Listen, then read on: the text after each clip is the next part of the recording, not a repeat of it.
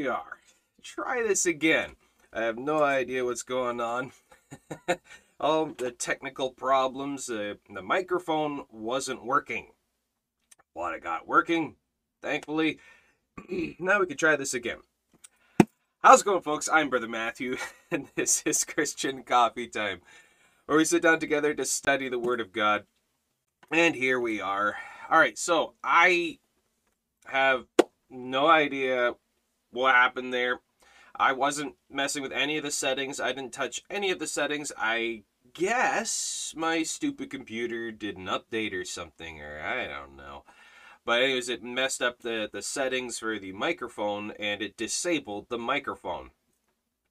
So, here we are. So, let's try this again. Unfortunately, I had to shut down delete the previous attempted live stream, as it was corrupted, so I had to restart it here. So, I hope that doesn't cause too many issues, but we're up, we're going, so here we are. Alright, so, with that, wonderful start to the day. We're just going to continue on. That's just how it is. We can't let things stop us. We can't let issues and problems and frustrations stop us from doing what's important. Slow down if you must, but never quit. And with that, especially when we bring it to a spiritual sense, to the religious sense, we must take a look at what the Word of God says about care not, worry not, fear not, fret not, be anxious for nothing. That all of these things that come are challenges. And we must understand that from a biblical standpoint, a challenge for a Christian is not, the challenge is not for us to learn how to fix the problem. Our challenge is to trust God that He will. He's the one that will give us the wisdom and the knowledge on how to fix the issues. But we're not the ones with the knowledge and the power and the wisdom. It's not our abilities. We're not the ones that are victorious in the challenge. He is. So we must learn to hand Him the challenge and the problem and not try to take it on ourselves. We get frustrated when we're trying to take the challenge on ourselves. God is the one that does it. You see, I'm not technical at all. That's my wife. She is an absolute genius. She builds computers. She builds websites. I don't know how she does that. It makes my head spin just looking at the stuff she's trying to do, and her fingers are flying and the folders and all the stuff's just going. I don't know how she does it. She is an absolute genius. She's our IT department. She's an absolute genius when it comes to this stuff. She's a musician. She plays multiple different instruments, and she's a computer genius, and she's an artist and a painter and a drawer. She's so smart, and I'm so dumb. But but see, even in this, she's not here right now. The computer was there. I had no idea what to do. I haven't the foggiest clue what to do, how to fix the microphone. When she's not here, I'm hopeless. So I'm just kind of, Lord, I don't know what to do, and it just kind of like, well, click this, click that, and it started working. Where did the knowledge, where did the wisdom come from? That's the Lord. You see, we can get all panicked and frustrated when we think that we have to settle it, we have to figure it, we have to defeat it, we have to achieve the outcome. But you can relax. The Lord knows everything. He sees everything, knows everything about everything. He knows how to fix everything. He knows how to solve everything. He knows how to provide for everything. So why worry? Why panic? Why worry? Why panic? This is not my broadcast. This is His, where we sit down with His Word, discuss His wisdom. So the onus is on Him to get it fixed. So I'm not the one that needs to worry. So He gave the wisdom, and He showed what to do, how to get this up and going, get this settled. So even in this, a simple illustration, learning how to depend upon the Lord, learning how to trust Him in all things. So with that, we got a bunch of stuff we're going to be talking about today. And first off, I wish I had a little animation for the screen, you know, of confetti or something. But I was just looking at the statistics for our YouTube channel. We just reached over 2,400 subscribers. We are at 2,408 subscribers here in Christian Coffee Time, and I'm just ecstatic. That is just amazing. Seeing where this ministry, this channel has come from, and how the Lord is blessing it, and it's taken off. So thank you so much for your support. Thank you so much for all of your advice and fellowship and friendship, your prayers, your financial support, just to be able to keep this up and going. We're at 2,408 subscribers, so that is awesome. So praise the Lord, give him all the praise. So all of God's children said amen. So keep praying that this channel would grow. It would be amazing. Could you imagine if we got over 1 million? 1 million subscribers that were to sit in and just study the Bible. Just to sit in, study the Bible. That would be awesome. Could you imagine? But even in this tiny little channel, this tiny little ministry, this tiny little work that has such an impact, we've reached the world. Just FYI, Christian Coffee Time has reached the world, folks. I mean the whole world, by video and podcasts. Both, but we take a look at the analytics, we have reached the entire planet. That Christian Coffee Time it has reached into Russia, has reached into China, has reached into all the corners, all across the world. We have members and subscribers and listeners all across the world. This tiny little ministry is spreading the gospel of Jesus Christ around the entire world. So praise the Lord in that. It is absolutely amazing. I'm just ecstatic on that. So please keep praying. Please just keep working hard, serving the Lord. And again, folks, thank you so much for your prayers. Thank you so much for your support and fellowship and friendship. It means so much. And especially to our financial supporters, those of you who actually give of your own to help with this work. God bless you mightily and powerfully. It means so much to see so many people who want to assist this and be a part of this. So again, thank you so much. Give yourself a pat on the back, and that's all. Praise the Lord. Yeah, I'm just really happy right now. Just seeing this, how it just works, because there were a lot of fears and doubts when I first got this ministry started, but the Lord just kept telling me over and over again, it's on Him. It's all on Him, not on me. What my responsibility, all that I'm required to do, is just sit here and just read the Bible. He's the one that grows. He's the one that draws. He's the one that convicts. He's the one that works. All I am is a voice. I'm a voice in the wind. That's all I am. And He is the power. He is the success, not me. Has nothing to do with me. So, give Him the praise. All right. So, here we go. Okay, so again, folks, sorry for the previous issue, but we take that as a learning, as a lesson, as a learning ability. There is to see how the Lord works in that, even the little things like this, because kind of like what I was going to be talking about today, how the Lord is the wisdom, the Lord is the focus, not me. It's all of the heart. It's all of the belief of faith, the trusting in Him that He will put everything together. He's the one that brings the water from the rock. That Moses was not the one that provided the water. God was. God is the one that provides the abilities, and God gives and God takes away. Blessed be the name of the Lord. All right. Okay, so you can hear me now. That's awesome. Well, maybe. My voice can be grating on certain people.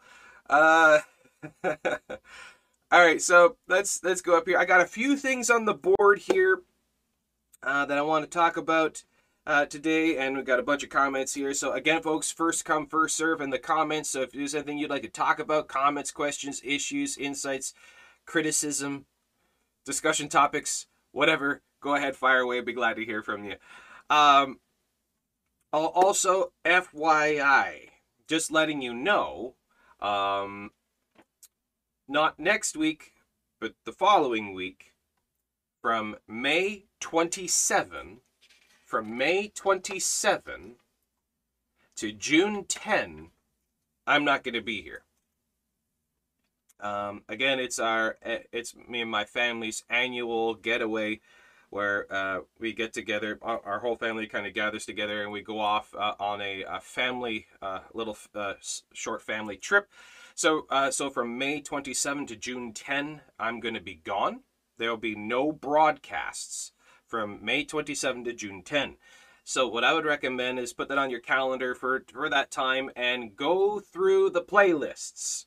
Okay, go through the playlists, especially the playlist according to the Bible. Check out that playlist, go through there, and if there's videos you haven't seen before, check those out. Do the Bible study. Follow along in the Bible study. Grab your Bible, notepad, and pen. Follow along, writing down the references and the points, and study it out. So there's a lot of stuff in that playlist is very important as we discuss specific doctrines and teachings and theologies. Very, very important things of the Christian faith. So please make sure you check it out. And there's some other interesting little tidbits in there scattered throughout that playlist. But again, the playlist according to the Bible. Make sure you go through that during the period of time of May 27 to June 10, as I will not be here during that time. Okay?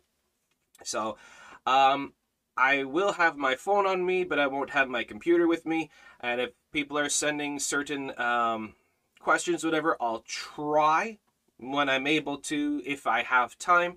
If there's good internet, we don't know what the internet feed is going to be like there, but all depends where we can get reception. So it all depends. I may or may not be able to get to your questions or emails or whatever. If I don't, please understand that is why. And Lord willing, when we come back, I'll be able to pick it up again if I haven't previously during that time. So I just want to let you know, again, from May 27 to June 10, I will not be here. So please make sure you meet requirements for that. For your own personal studies and devotional time. Okay, so there's that. That's the announcements. So let's get to this. Grab a tea, grab a coffee. All right, so Angela has a question. Does God want us to forgive people even if they don't ask for forgiveness? Yes. That's the Spirit of Christ. That's the forgiving heart, the forgiving spirit. It doesn't matter what other people do or don't do. It matters what you do and don't do in the name of Jesus Christ before our God. That he wants you to be forgiving, to be merciful, to be graceful. That even if they don't ask for forgiveness, like the father with the prodigal son, that he was accepting and he was merciful and grace, showing that kindness, showing that grace, showing a grace. You see, having a forgiving heart and a merciful heart is a gracious heart. That's the heart of Christ. So we are to imitate that in all things, in sincerity. That even if the person doesn't seek forgiveness, we are to forgive them. Because you wouldn't hold grudges. Holding grudges is demonic, so we don't want to do that. So yes, absolutely, 100%, as we see by the examples left to us in scriptures, that we are to be forgiving, even if the person doesn't ask for it, and even if that they want nothing more to do with you. Still, you forgive them because that's what the Lord does with you. So yeah. Okay, so Olga has a question. Thessalonians, 1st or 2nd Thessalonians. Thessalonians 2:15. So now we're going to do a little bit of investigative work here. Is it 1st or 2nd?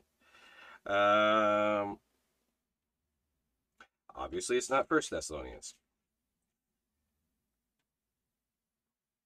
Okay. Oh, yes. This argument. Yes. Roman Catholics and Orthodox love to use this one. Yes, I've debated a number of Catholics from the clergy to the lay people and Orthodox from clergy lay people numerous times. This argument has come up a number of times.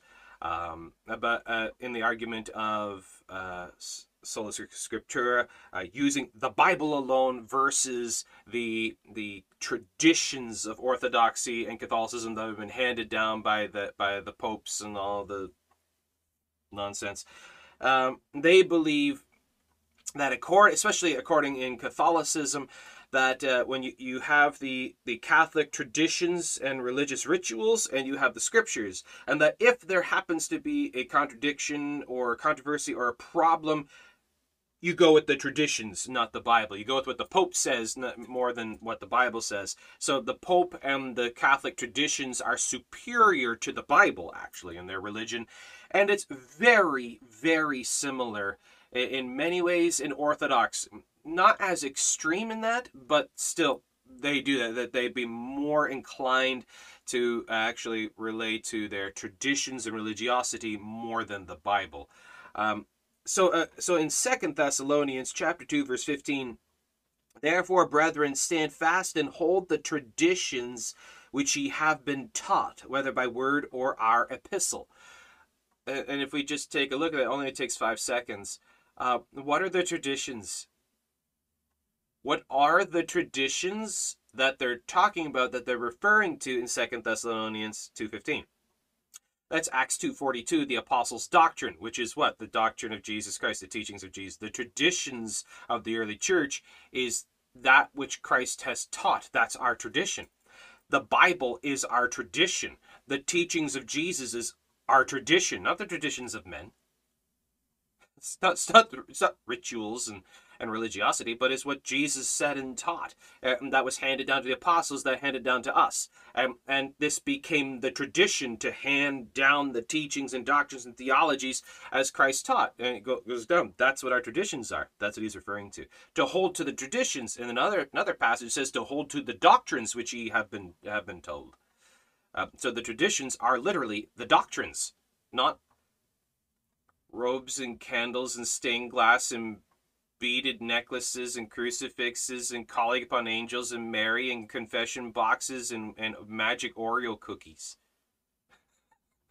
The traditions which you have been taught are literally the doctrines. That's what the Bible literally teaches.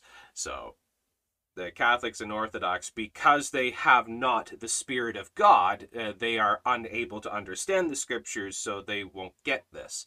So, yeah. So to answer your question, what are my thoughts on that? Well, they're wrong. I'm right. So we see 2 Thessalonians 2:15, the traditions are the doctrines and the teachings of the Word of God, of the teachings of Jesus as handed down by the apostles that were handed down to us as they penned into the Bible. This literally is our catechism. This is our tradition. This is our ritual. This is our religion. So yeah. So there we go. So I hope that answers that one. Okay. Hey, good morning, everybody. Good morning. How's it going? Okay. Sion says, I was wondering, are women allowed to spread the gospel or the word of God? Absolutely. Yep, not a problem.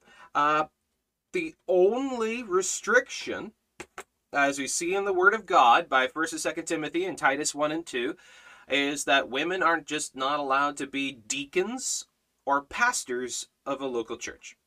That's the only thing. When it comes down to the actual official teaching in a pastoral, church-based kind of setting, women are not allowed to do that. Now, women can teach other women and can teach the younger kids and all that kind of stuff. There's many, they could be evangelists and missionaries, and they can do Twitter, Instagram, YouTube, Facebook. They can do all of that kind of stuff.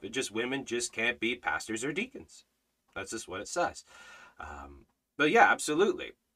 We see in the Old Testament there were prophetesses like Deborah, where she spoke the word of God, but she was not the leader. Barak was. But you see that women absolutely can speak the word of God, can evangelize and all of that.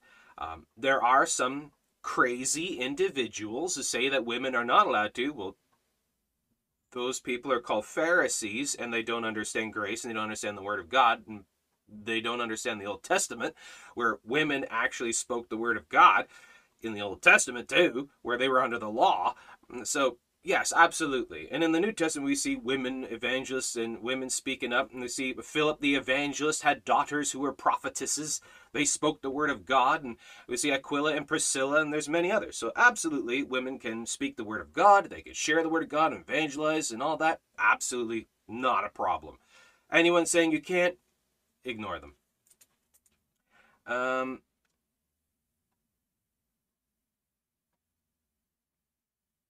okay, Angela says, my pastor said that we should forgive like God forgives, and he only forgives when we repent. Well, we see in the Word of God that there's the, how do I say it, like a pre-forgiveness, but that the sins have already been atoned for. They've already been dealt with. They've already been addressed by the cross of Christ. As he took the penalty and all this, he took the penalty and the judgment and all of that upon himself in the cross. So all of our sins have been dealt with, past, present, and future. Uh, the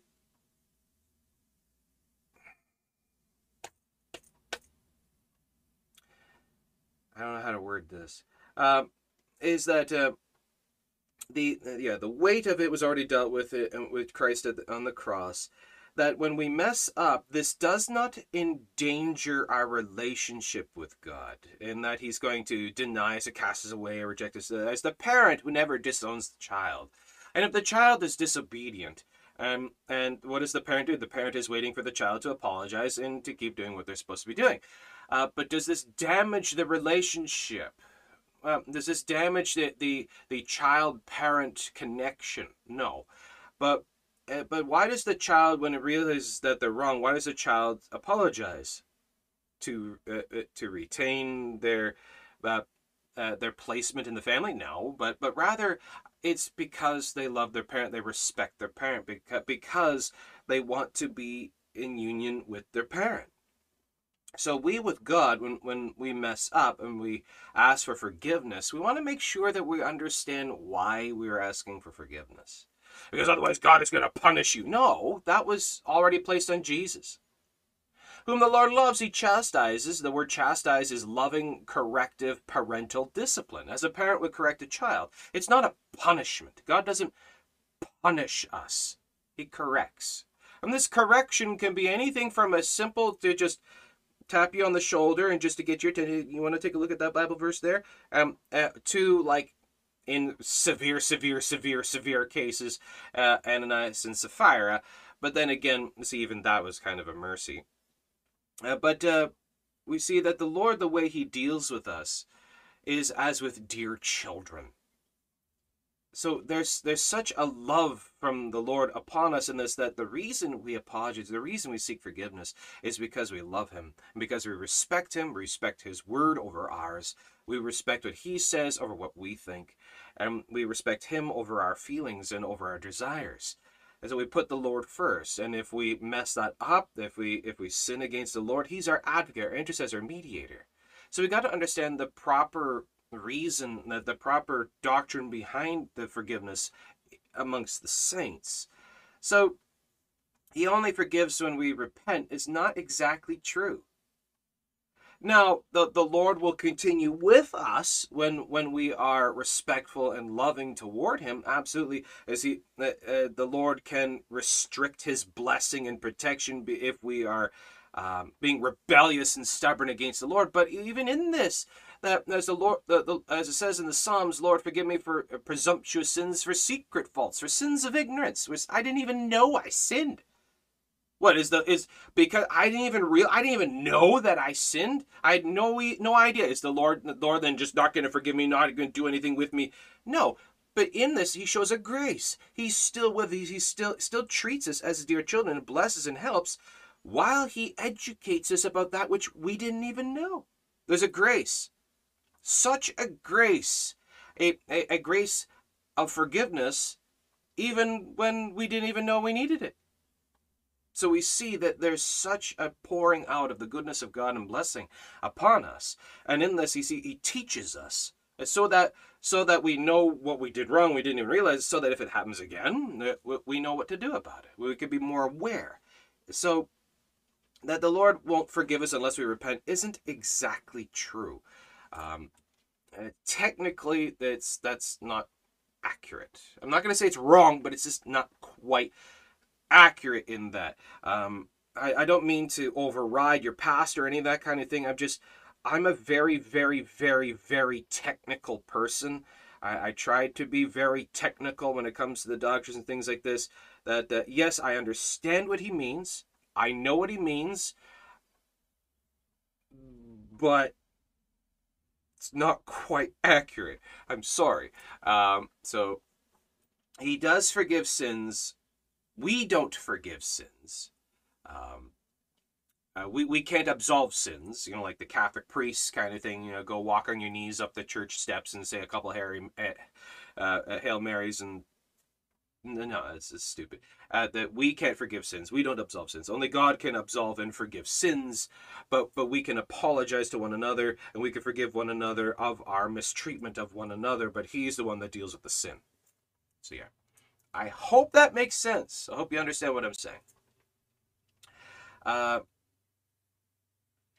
Okay. And let's see. And like I said, about being very technical. Some people get irritated with me over this, that I get so hyper technical. But that's what we're supposed to be. We're supposed to call into question every catechism, call into question everything that comes along, call into question everything everyone says.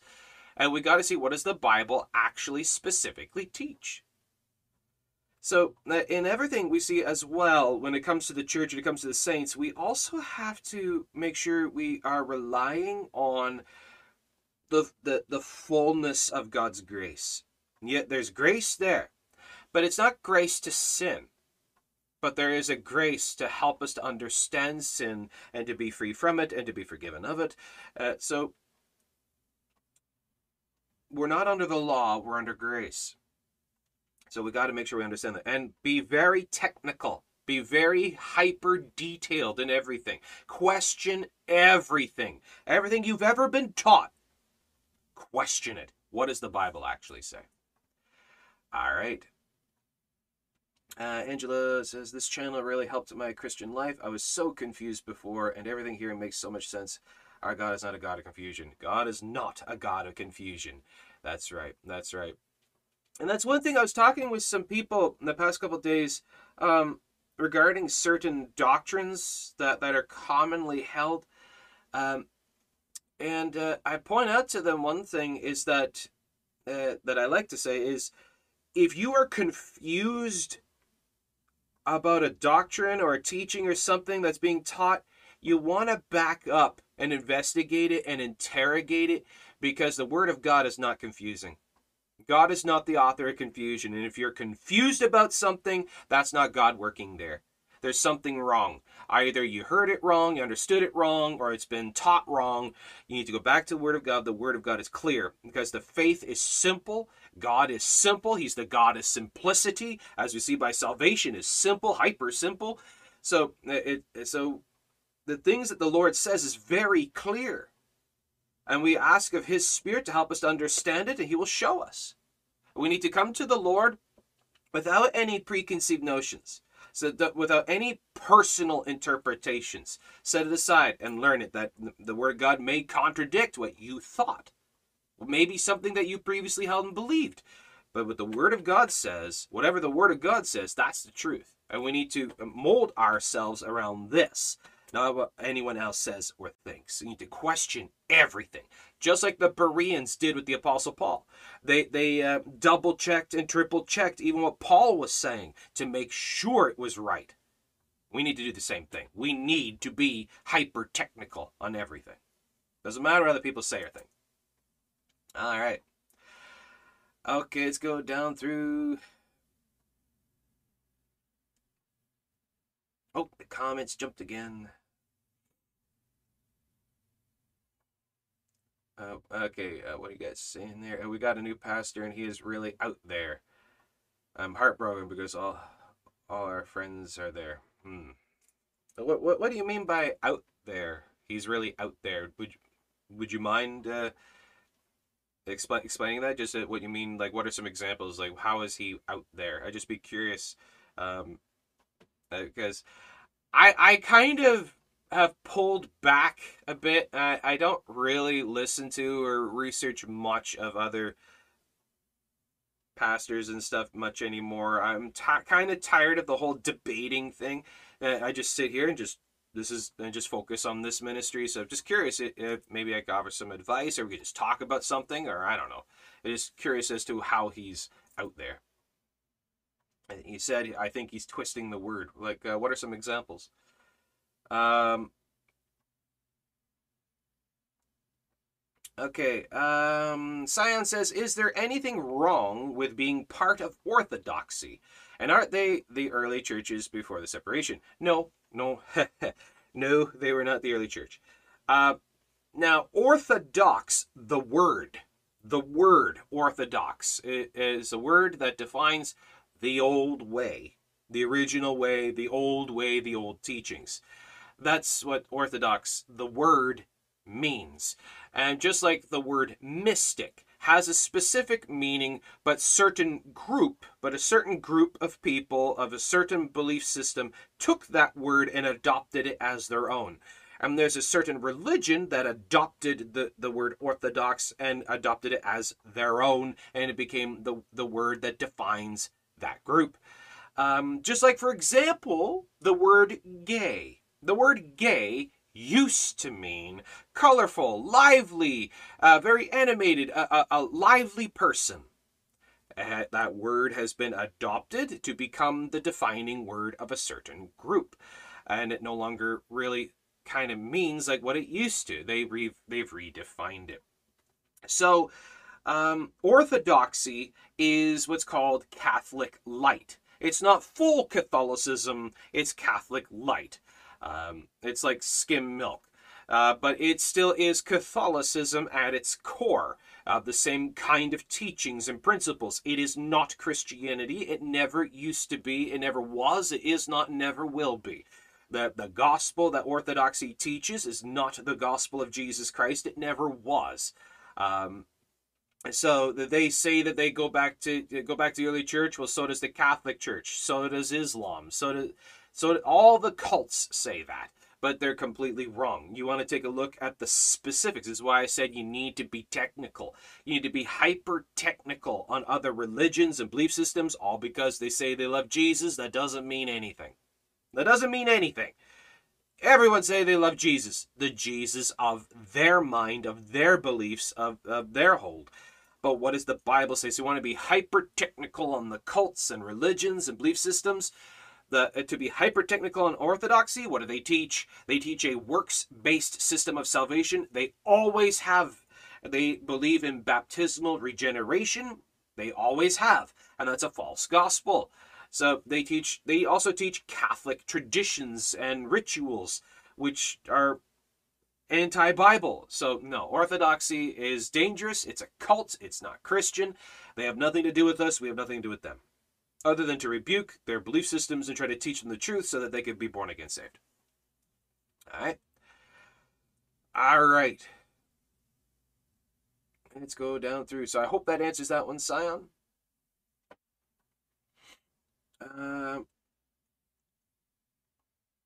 Okay, Rules says, can you please recommend a couple of Bible verses that would specifically help to soothe my soul like a healing balm when a family member really upsets me?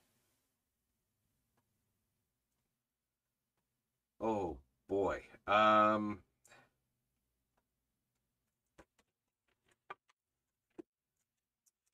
Isaiah 26. I think it's 26. 3. Yes. Isaiah 26, 3 and 4. Thou wilt keep him in perfect peace, whose mind is stayed on thee, because he trusteth in thee. Trust ye in the Lord forever, for in the Lord Jehovah is everlasting strength. Thou wilt keep him in perfect peace, whose mind is stayed on thee. So what does that signify? A complete and utter rejection of anything anyone would say that would try to disrupt your peace in the Lord. So if something disruptive comes into your life, nope, I refuse to accept it. I'm not even going to think about it, because your mind is to be stayed on him. Your mind is not to be stayed on what anyone else is saying or doing or whatever. Ignore situations and words and all that stuff. Ignore it all. Push it away. Refuse to accept it. Refuse to acknowledge it. Your mind is to be stayed. To stay. That's steadfast. That's held steadfast, like a solid rock that's unable to be moved. So he will not allow thee to be moved. So this is what this is showing here. That will keep him in perfect peace. A perfect peace. Not just a piece of what we think kind of a peace, but a perfect. This is peace of God. The peace of heaven. The peace of Jesus Christ. Of everything that he is about. Perfect, as God is perfect. He will keep you in perfect peace when your mind is stayed on him. Now why? Because you trust in him. To trust that he will give you the wisdom, the words, and the provision, and the protection, and the strength, and the ability. He will show you how to get through the situations. He will guide you in all things. He'll provide all things. He is God. He is your Lord God, Lord Jehovah God, the God of Israel, the God of Abraham, Isaac, and Jacob, the God of Peter, James, and John. He's your God, your Savior, your Redeemer. And if you keep your mind on him, he'll keep you in perfect peace. Ignore everything else. Keep your mind on him. That's Isaiah 26, verses 3 and 4. That's what I'd recommend. Okay. Olga says, lately I feel convicted for not wearing a head covering in church, but nobody does, and if I do, people think I'm weird. I know you say it's not necessary, but I feel convicted. Hey, there's nothing saying you can't. But we went over this before about the head covering thing, that we showed by the Word of God that it is completely unnecessary because your hair is your covering. Your hair is your covering. But as our liberty in Christ, as we're under grace, not law, we see that if you want to wear a hat, you want to wear a veil, that's fine. Go ahead. Not a problem. I'm not going to judge you for that. There's literally nothing wrong with that, as long as you understand you don't have to. But here's the other question that comes up in my mind with your statement is, why do you feel that you need to? Do you feel that if you do wear a head covering, that'll make you more holy, more mystic, more special, more closer to God if you have a piece of fabric on your head? This is what I want to say. Is we want to be careful, because there is within us an ingrained desire of a form of like mysticism, where something I do, that I don't do will bring me closer to God. It's not about, it's the belief of faith that draws us closer to God, not the works of the hands. So the piece of fabric on your head isn't going to bring you closer to God. So, but if you just want to, because you like veils, you like hats, you like that kind of stuff, go ahead. Not a problem. Wear it. That's not even an issue. The issue is just that when our desire changes the Word of God, is in contradiction to the Word of God, making sure you understand you don't have to, you don't need to, and it technically won't really do anything for you, other than might keep the sun off your head. That's about it. But if you want to wear one, go right ahead. Not a problem. All right. And you say lately you felt kind of guilty for not wearing one. Well, I'll just mention it that also would be because of the brainwashing of the false religion you came out of, because a lot of the cults highly stress that kind of a religiosity, that kind of a mysticism, and they pounded on the people and brainwashed the people into this, so that the reason you feel guilty is because of the old indoctrination. So this is where you need to unlearn the lies. You need to become undoctrinated from the previous belief systems. Now again, if you want to wear one, go right ahead. If you don't want to wear one, don't wear one. But to get rid of the old false indoctrination, you countermand that with the Word of God. What does Scripture say? All right. Okay. David says, good morning, Jesus is Lord. Absolutely, amen, he is. He is Lord, he is God, he is the Savior. Um, David says, no denominations for me. I'll stick with Jesus. Okay, now, I regularly do speak against the schism of denominationalism. That what that has done, it has caused damage. However, I do want to point out there that it's kind of it's too late. The damage has already been done, and it is what it is.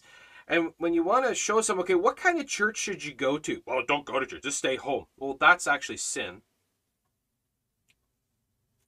I just say, the Bible says, forsake not the assembling of yourselves together as the manner of some is, but more and more as you see the day approaching. So you should be seeking out the gathering together of the saints.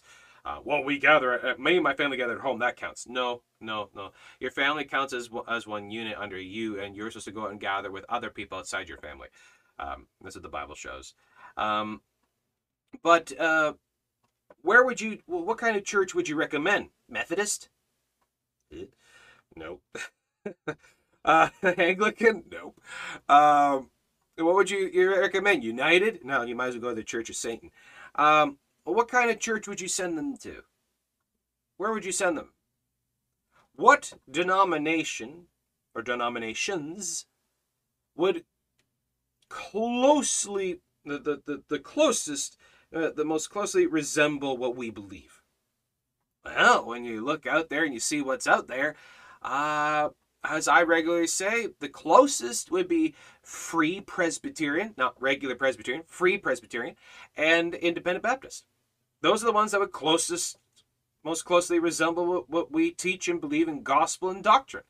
Now, of course, absolutely, there is not one single church out there that'll be absolutely 100% perfect. So this is where we got to stop, straining at the gnats, pulling at straws. Where we gather together, a church is not a place where people who are perfect gather. Nobody's perfect, but it's where people who are imperfect gather to learn about the perfection of Christ. It's like going to the gym. I'm not going to go to the gym anymore because of all the out of shape people. Isn't that the purpose? That's the purpose of church. All the spiritually out of shape people gather together to study the Bible and worship Christ, to learn more about the Lord and how to get better, to get physically and spiritually more fit by serving the Lord. So, we want to be careful about condemning denominations. Now, please don't misunderstand me. I don't condemn and damn denominations. I don't do that. I actually go to a Baptist church. My dad's a Baptist pastor. But the point I make is to not strain it. Well, I'm a Presbyterian. I'm a Baptist. I'm a this and I'm a that and I'm. No. We are born again Christians first. That's what's important. Believers of the Word of God. That's what's important. You just happen to go to a Baptist church or Presbyterian church or whatever. We don't rely on our clan stripe. That's my point that I make. We don't rely on our clan stripe. We are not our clan. Our clan is Christianity. We are born-again Christians. I'm a born-again Christian, a believer in the Word of God. I'm saved by grace through faith by belief alone. That's sufficient. That's all I need to say. But where would you send someone? Those are my two recommendations: a Free Presbyterian or Independent Baptist. So, and it's not, as Raven says here, it's not the building. A church is not the building. The building is where the church gathers. It's the place of the church. This is where we go.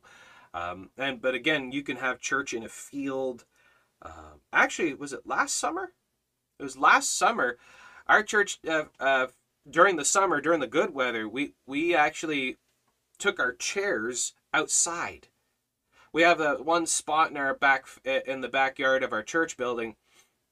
There's a bunch of trees, so they have some really nice shade, some small trees with really, really good shade, and we put our chairs under there, and we had church outside. That was really nice. The birds and the breeze and the sun, it was really, really fun. It was a really great time that we had to have church outside. You can have church outside. You got the beach, on an island, in the desert, in the metropolis. You can have church wherever, underground. It's the gathering of the saints, but make sure you do gather with the saints outside your family to serve the Lord. So there you go.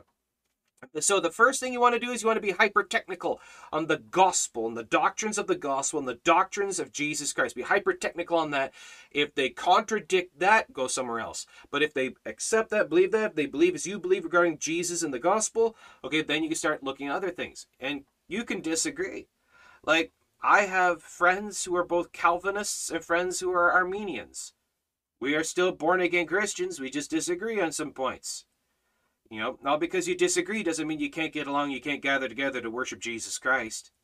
You could gather to worship Jesus Christ with Calvinists and Armenians, with Charismatics, and anybody, as long as they believe in the gospel as you do. You can gather together to study the Bible, but if they're being obstinate on certain things and belligerent about certain things, okay, well, that's where you may want to move somewhere else. But again, we want to look at what is truly important. What is most important? Okay. Hope that rant makes sense. Okay.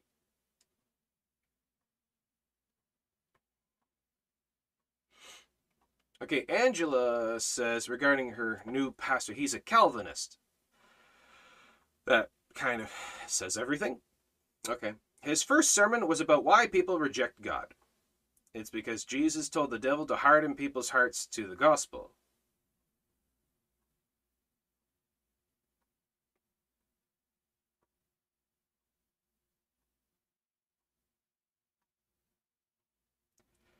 Jesus did not tell the devil to harden people's hearts. Are you sure that's what he said? Jesus did not tell the devil to harden people's hearts. If that is actually what your pastor is saying, that's heresy. It's because Jesus told the devil to harden people's hearts to the gospel. Second sermon was that you shouldn't forgive people that don't ask for forgiveness.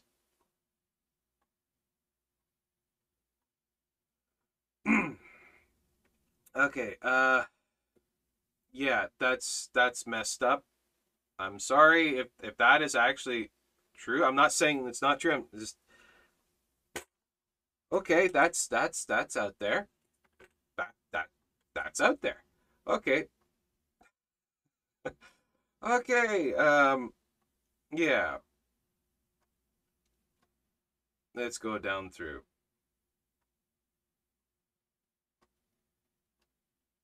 Okay.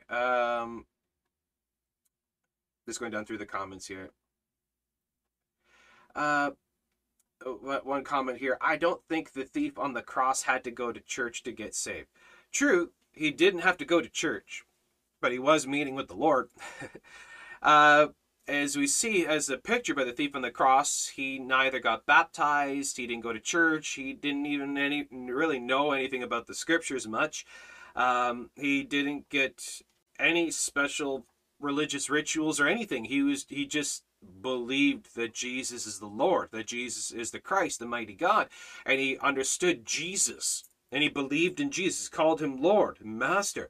And Jesus says, today you will be with me in paradise. He got saved because of his belief. Now, once you believe on the Lord, you do want to gather together with the saints. You do want to go and hold church, the gathering of the saints to worship Christ and study the scriptures. That's very important. But going to church is not salvationary. And doing the good deeds is not salvationary, but that's the question. Why would you not want to? Well, because I don't need to. That's called rebellion. That's called stubbornness. Because the Bible says you should. And why would you not want to? Jesus says, if you love me, keep my commandments. And the commandments of the Lord is to gather together with the saints.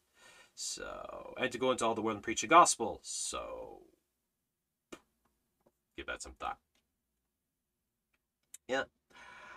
Okay, Raven says, what is important is what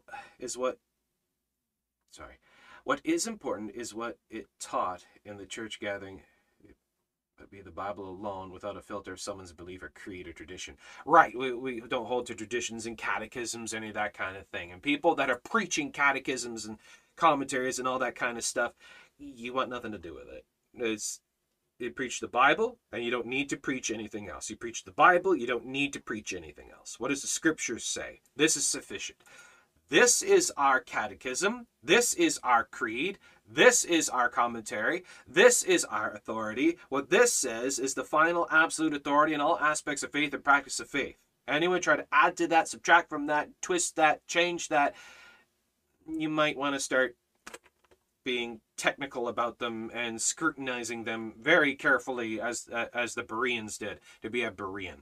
So be very technical on everything. See, what does the Bible say? This is the final absolute authority. The Word of God. Not people, places, things, or other writings. Right. Now, let me just clarify something. Now, I'm not saying that catechisms, creeds, and all that kind of stuff can't be helpful. There are some good commentaries and other writings and stuff out there. Like I regularly talk about, like these guys, for example. They're writing fantastic stuff, fantastic works, and stuff that you can learn from. But again, like the Bereans did with the Apostle Paul, they scrutinized the Apostle Paul. They didn't just take their writings, to take his writings and his words as gospel truth off the bat. They checked it with the source of scriptures to make sure that the speaker, the writer, is accurate. Line upon line, precept upon precept, searching the scriptures and comparing scripture to scripture, rightly dividing the word of truth. And these have some great stuff in them, but we want to take this stuff and double check it. Because again, all the writers and all the people called the fathers of the Reformation, all that kind of stuff, all the writers of this stuff, they're men, flawed, errant. They are prone to error. And they have made mistakes in the past. And some of them have said some things that are not true, so we want to be very careful. This is where the Christian eats the meat, spits out the bones. Well, so this is the only time where eat the meat, spit the bones that actually applies. You can't eat the meat, spit out the bones with Buddha or Muhammad or Kenneth Copeland or the Pope. They have no meat to begin with, or Joel Osteen, Joyce Myers, or any of them. They have no meat to speak of to begin with. You can only eat the meat, spit out the bones of those that are truly born-again Christians, like Charles Spurgeon, A.W. Tozer, any of those kinds of guys. That they believe the same gospel, okay? That's something you might disagree with. What does the Bible say? If the Bible disagrees with them, then you just ignore that bit and you just keep going with them. That's how you eat the meat, spit out the bones, biblically. So yeah. Okay, Angela says, how do you know if you should find another church? All right, so please understand, as I'm going to preface this, I am not telling you to leave your church. Okay? But if someone came to me and asked me, what should I do? Should I leave? Should I stay? What should I do? What I would do is I would start with, okay,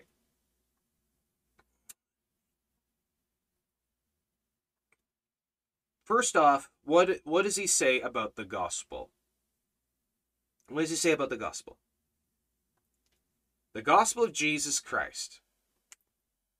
Salvation by grace through faith, by belief alone in the Lord God, Jesus Christ alone. Period. Okay. Do they believe that? Yes. Do they teach that? Yes. Do they in any way, shape, or form hinge your salvation upon deeds, doing, not doing? Can you lose your salvation? Is water baptism a requirement? Yes, no. If not, okay, good. They are a Bible-believing, gospel-preaching, born-again Christian church. Now, born-again Christian churches can sometimes get off on tangents and what me and my dad like to call hobby horses. They have their own hobby horse. Something they really focus on, traditions or rituals or legalism or catechism, like Calvinism or something like that. They get off on tangents. And they can be kind of hyper-focused on these tangents. If they are preaching tangents, that kind of stuff as gospel truth, and they're emphasizing this all the time, they're always referring to it. go somewhere else. Seriously. Like, would I sit under that if that's what they're all about and it's constant every week, it's just, this is what they're always on about? I personally would leave. That's the honest truth. I wouldn't be able to handle that. Now, I know the whole church hopping thing is horrible and it's frustrating, it's annoying. And that's where it's completely up to you. You can continue to go and just eat the meat, spill the bones. When they start going off on the tangents, just start doodling in your notebook. Just ignore it. And then when it gets back to actually talking about the Bible, then pay attention. You can do that. I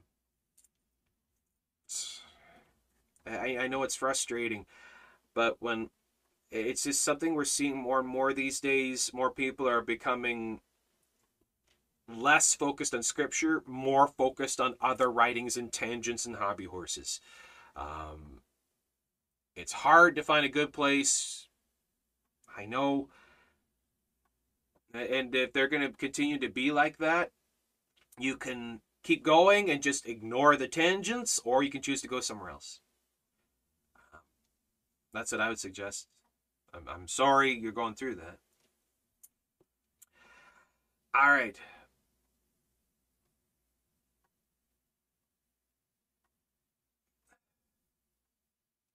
Okay, going down through the comments. Okay. Olga, why would Jesus want people to have their hearts hardened? Yeah, the Lord is not willing that any should perish. That's right. There you go.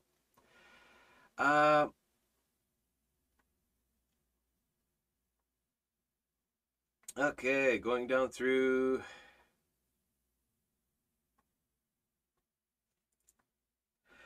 Excuse me.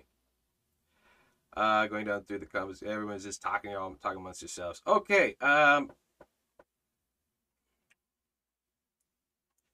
All right, so you're talking about. Okay, so let's go over here. There's a few things I want to talk about. I got really angry yesterday. Really furiously angry yesterday. Excuse me. Because well, it happened over in Africa. There's a report of a Christian girl. You might have seen the article. A Christian girl who was murdered by the religion of peace because she was a Christian. Because she was a Christian, these people of the religion of peace pulled her out of her home, stoned her to death, burned her to ash, and condemned her. Because she was a Christian.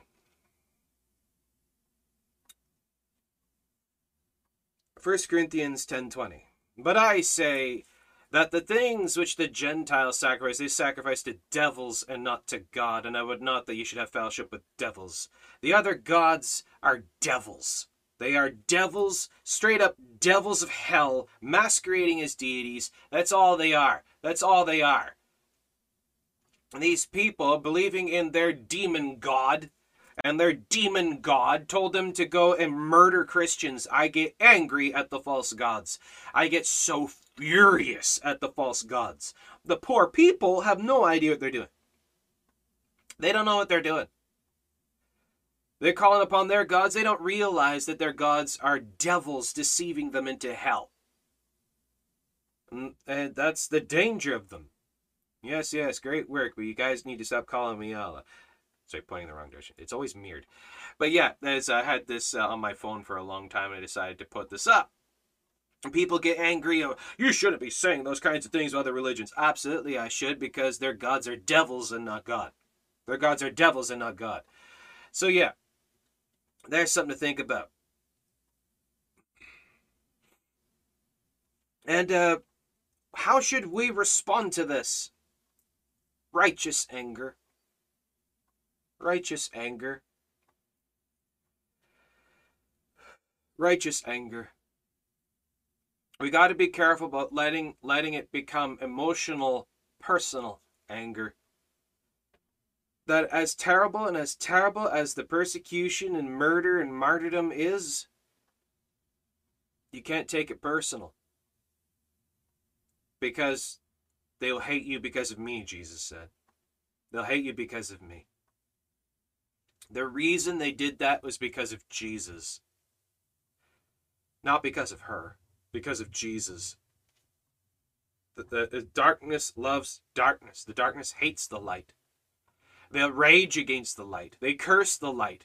It's the light of Christ that upsets them. It's the truth of Jesus Christ that upsets them. You can't take the persecutions personal.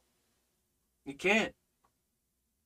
They hate you because of Jesus Christ. The reason they curse you and hate you and speak behind your back and lie about you and torment you and oppress you and persecute you and torture you, imprison you is because of Jesus Christ. That's why they do it. And yes, she's with the Lord now. So we got to understand the proper attitude in this. How should we live in this present evil world? Godly and sincerely before the Lord, as the Lord would. Now, we may have lost a fellow sister in Christ. Heaven gained a champion. We gained a martyr of the faith. And that she did not recant.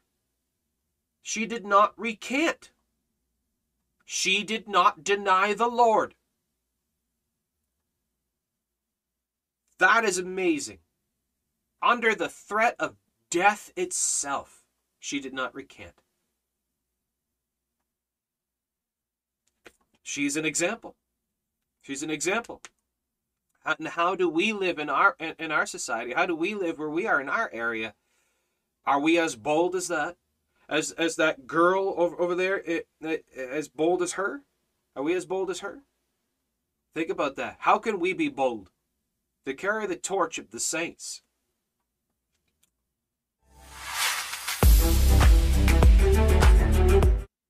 Sorry, wrong one. This is the one I meant to click. So this message is illegal. It's illegal all around the world. People hate it. They oppose it. They curse it. Even in Canada now, it's illegal. They passed laws and protocols in Canada to make this illegal. You can't preach certain parts of the Bible, but we ought to obey God rather than men. This message is illegal. The gospel of Jesus Christ. Why would it be? Why would the Bible be banned in China? Why does China ban the Bible? Why does Russia restrict and ban the gospel of Jesus Christ? Why does the Middle East persecute, hate, and oppose the gospel of Jesus Christ? Burn Bibles. They burn Bibles in the Middle East. The religion of peace gathers up Bibles into giant piles and burns them. Why? Why? Because of Jesus Christ. You don't take it personal. Don't take it personal.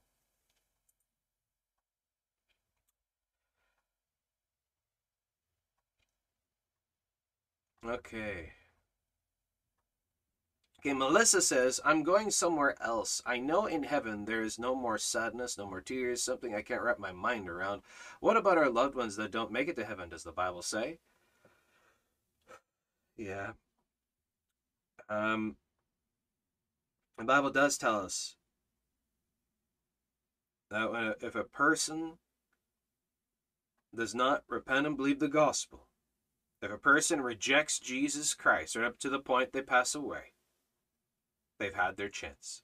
They've been given a chance. And God is not willing that any should perish. He gives every single individual a chance, an opportunity. And it's up to that person whether or not they'll accept or reject it. As you see in Hebrews 6:4-6, that's what that's about.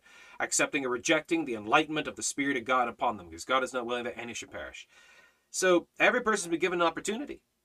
There is nobody in hell who's never been given an opportunity. I personally do not believe, according to the studies of Scripture, of what I see of the multiple passages of Scripture that back it up, I personally do not accept nor believe that there are people in hell who've never been given an opportunity or a chance.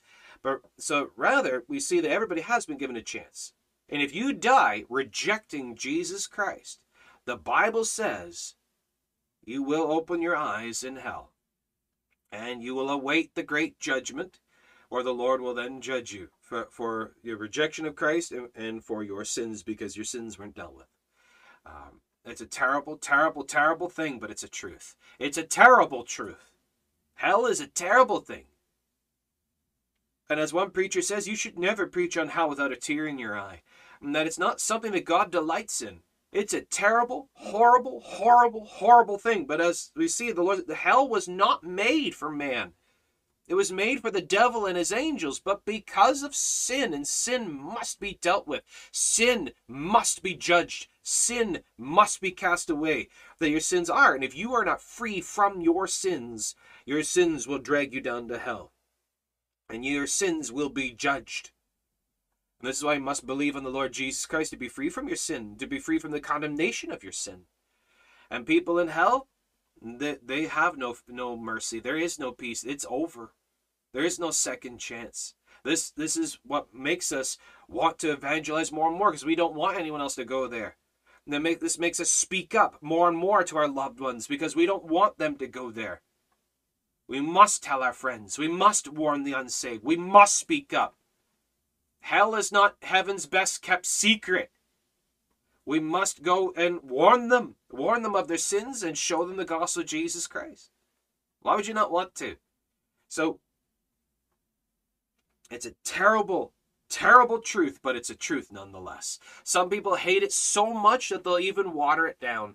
They'll water it down, or even flat out deny it. They'll deny that hell exists. They'll say, no, it's just like, soul sleep. You just cease to exist. Nope, that's a lie. Soul sleep is a lie. Soul sleep is not true. The Word of God actually clearly speaks against and refutes soul sleep. And that the annihilationism doctrine is complete nonsense. Hell is real, it's very real, and it's where the wrath of God dwells. And we want to warn people from that. So,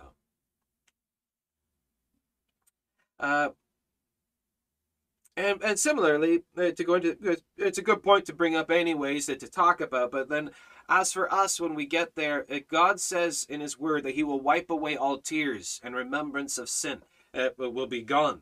So, with that, as well as the remembrance of hell, the pain and agony and grief and all that will be wiped out of our minds. It will be forgotten.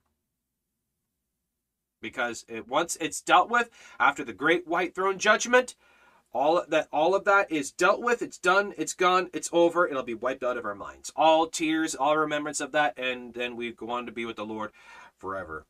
And that is forgotten. That's what it says. So,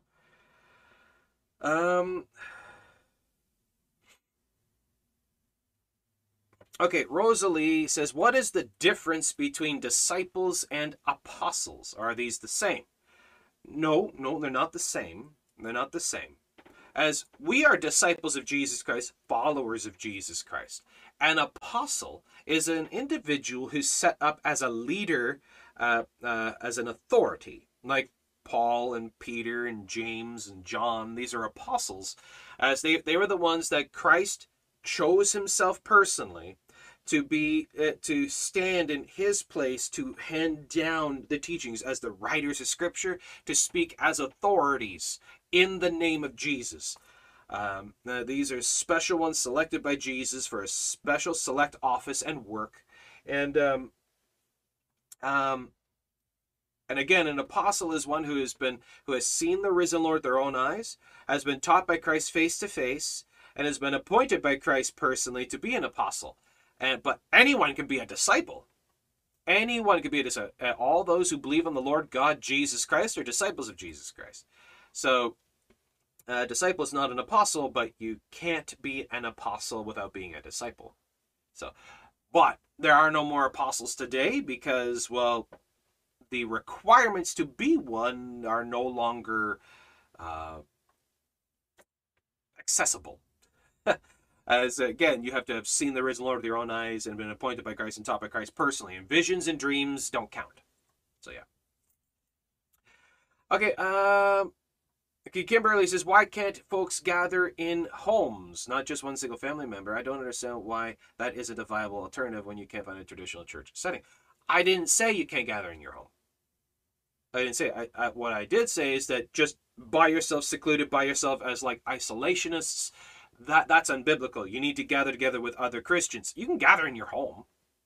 You can gather in your basement, your attic, or your backyard, or whatever you want. Gather wherever you want, anytime. The point I was making is that isolationist type mentality that many people have is technically wrong. You need to be gathering with other saints, other Christians, to gather together to worship the Lord, to study the scriptures that the Bible teaches, to go and seek out the gathering of the saints. But you can gather in your home if you want. All right. Okay.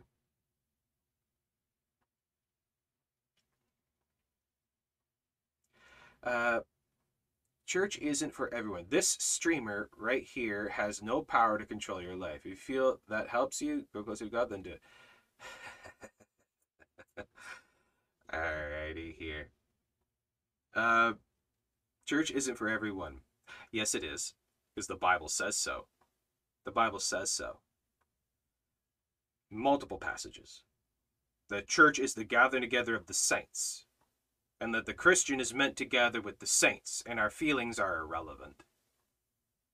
And this streamer right here has no power to control your life. Well, you're right with that, and I'm not in any way, shape, or form ever implying that I do.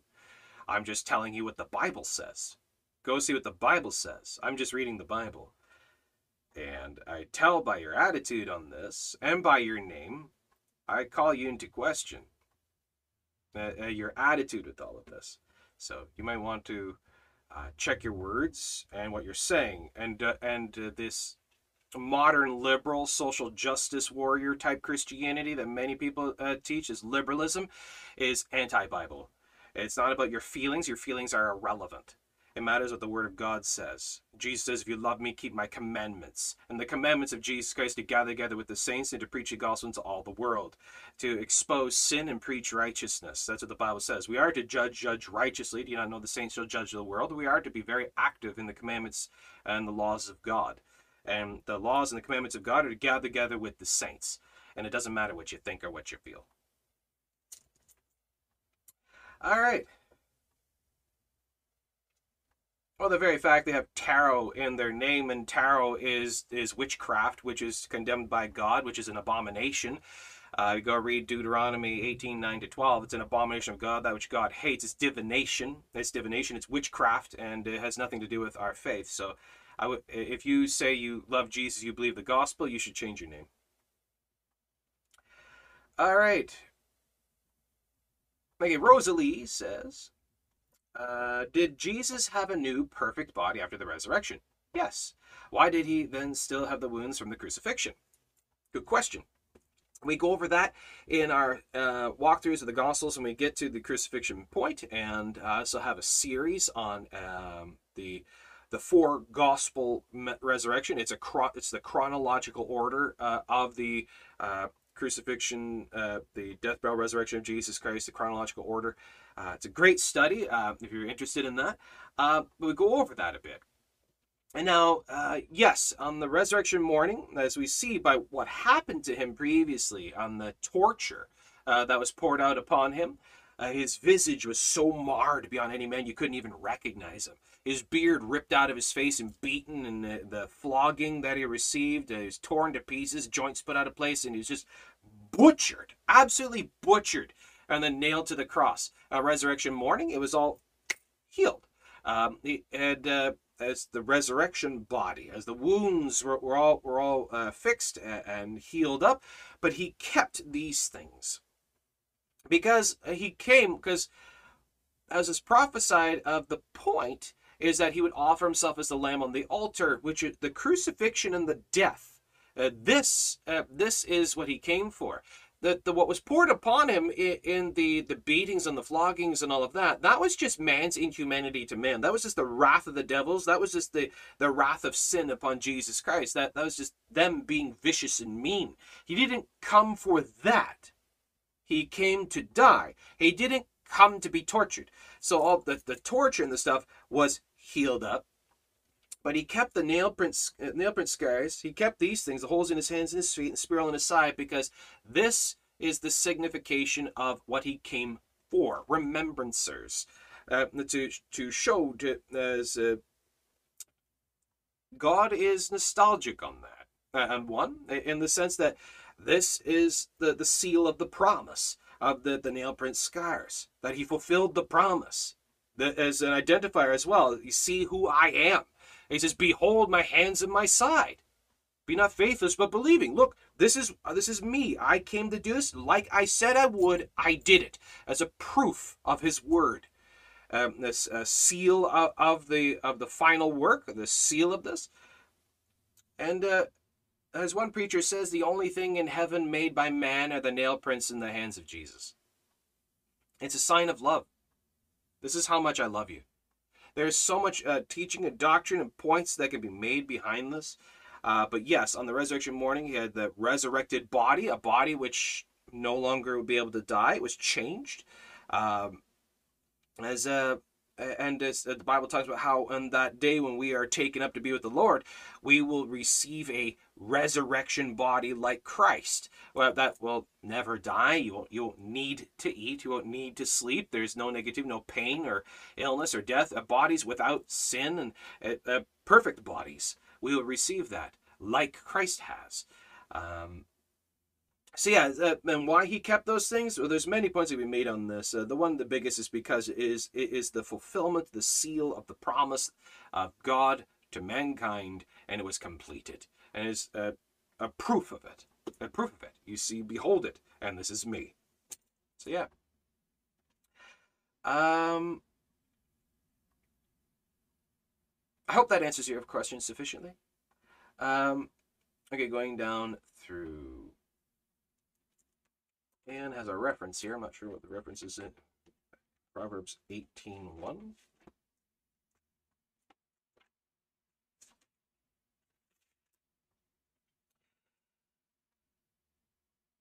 Through desire, a man having separated himself, seeketh and intermeddleth with all wisdom. A fool hath no delight in understanding, but that his heart may discover itself. Through desire, a man having separated himself, seeketh and intermeddleth with all wisdom. Well, you want to back up verse 28, or chapter 27. Even a fool, when he holds his peace, is counted wise, and he that shutteth his lips is esteemed a man of understanding. And through desire, you're wanting wisdom, you're wanting knowledge. A man having separates himself is to leave off your own thoughts on this one. Seeks out, meddles with, to take part in all wisdom. And it's through desire as you want to grow, want to learn. So yeah, powerful verse. Just wondering what is reference for that. But yeah, powerful verse. Again, which says, that's good to hear. That's what I meant. That, yeah, not isolating, but having the church. Yes. Okay. Okay, so there you go. The other thing I want to bring up is something I posted from the other day. I made a comment to someone as we were talking about, because you may have seen I did a political post. Now, I kind of broke my own rule. I absolutely detest politics with every fiber of my being. I hate politics. I hate the political game. I want nothing to do with it. All politicians are liars. They're all liars. Show me a politician that's not a liar. It's just corruption. It's all corruption. And it's attempts to control and rule nations and societies without God. Show me where God and his holy word is actually living in any political party. I can find it. So anyways, I hate politics. I don't like talking about politics. I try to avoid politics with every opportunity I have. But I had to speak up. I had to say something. I broke my rule. I had to say something. And this is what I said. We are clearly at a point where we as the church must draw a dividing line. Due to the sheer level of paganism, immorality, child murder, and God hate that the liberal/Democrat parties stand for, it must be said that one cannot be a liberal Democrat and be a lover of Jesus Christ. Can't be. And I had some people ask me about that, question me on that. And this is my response. Please don't misunderstand me. I am not saying that the Republican Conservative Party hasn't done their share of evils and sin.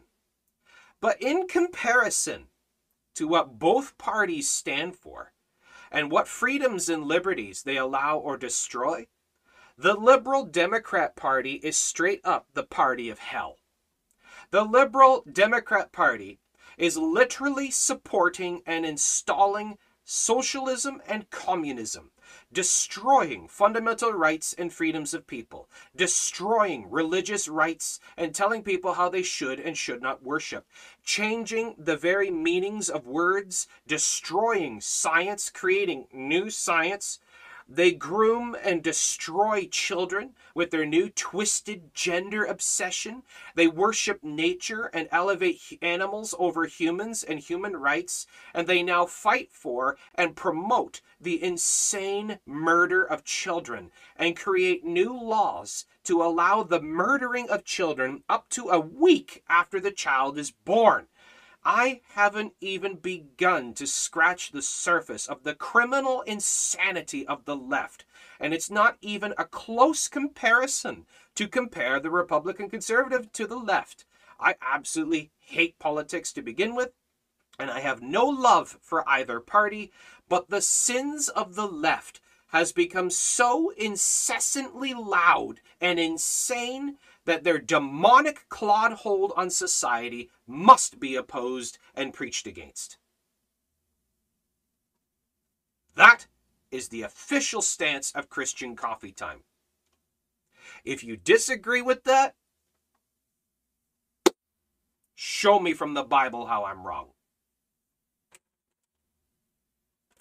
And again, I am not political.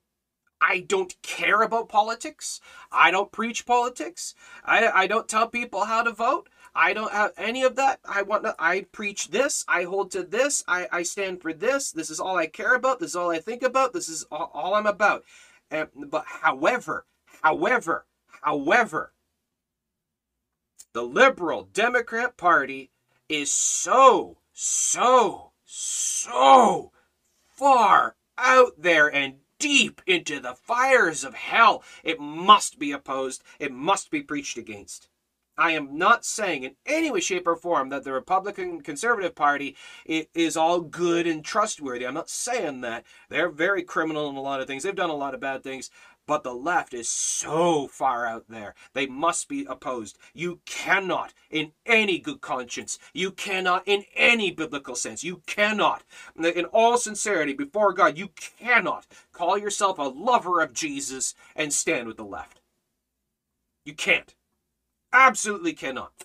I'm not saying you can't be a Christian. I'm saying you can't be a lover of Jesus. Can Christians make mistakes? Can Christians sin? Can Christians be deceived? Can Christians be deluded? Yes, absolutely. I am not saying, and I never would say, you can't be a Christian and be that, because politics is not salvationary. However, what I am saying is you can't call yourself a lover of Jesus. If you disagree, show me from the Word of God how I'm wrong. Okay? Now, with that said, we move on to another topic. I hope that is sufficient. I hope that makes it all clear. And if you disagree, you need to start doing some research. You need to start looking at what the Democrat Party, what the Liberal Party is all about. You need to start researching that and see what they're all about and see how far away from God they actually are.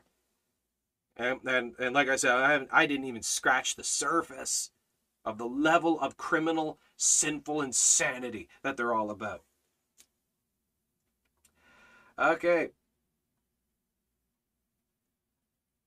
So yeah, what the Bible says, that's what's true. All right, so with that said, let's move on. Now, we get into another topic. I got into a bit of a... I got myself into hot water. when you know what you're about to say is going to cause a theological storm, but you got to say it anyway. All right, I did it again. Every once in a while, I can't not. You know who I am. You know what I'm like. I rock the boat. I shake things up. I do things and say things on purpose just to get people going, to see where they stand on stuff, to see what's going on. And, well, as some of you may know, this past week, I did a community post here on YouTube and Facebook and Instagram, making some jokes about flat Earth. Now, if you get angry over the shape of dirt, you're taking dirt too seriously. Because honestly, in all reality, the shape of dirt is irrelevant. Like, honestly, could you tell me, how would your life change if you found out that the Earth was actually a giant triangle or a space donut? Or in the shape of a banana? What actual difference, change would that make to your life, whatever the shape of the dirt was? It's not salvationary. It's not a big deal. It's not that important. But some people take the shape of dirt so seriously that they elevate it to a nigh salvationary level that some people say if you don't believe in flat Earth, you're not a Christian. I didn't know the shape of dirt was salvationary. Anyways, I cracked some jokes about the flat Earth thing. I thought it was kind of funny. The first picture says, 3 proofs for flat Earth. And then the next 3 slides is sorry, couldn't load image, click to retry on each of them. I thought that was kind of funny. A lot of people got a good laugh from that. Again, it's just a lighthearted joke, but some people got really angry. Some people got really mad that I would mock their Lord and Savior shape of dirt. So, yeah. About 30 people unsubscribed from me on Instagram. I thought that was funny. One way to figure out where people stand is just start mocking silly nonsense. So, yeah. If you want to believe the Earth is flat, right ahead. I have friends who believe that the Earth is flat. I don't want to listen to it.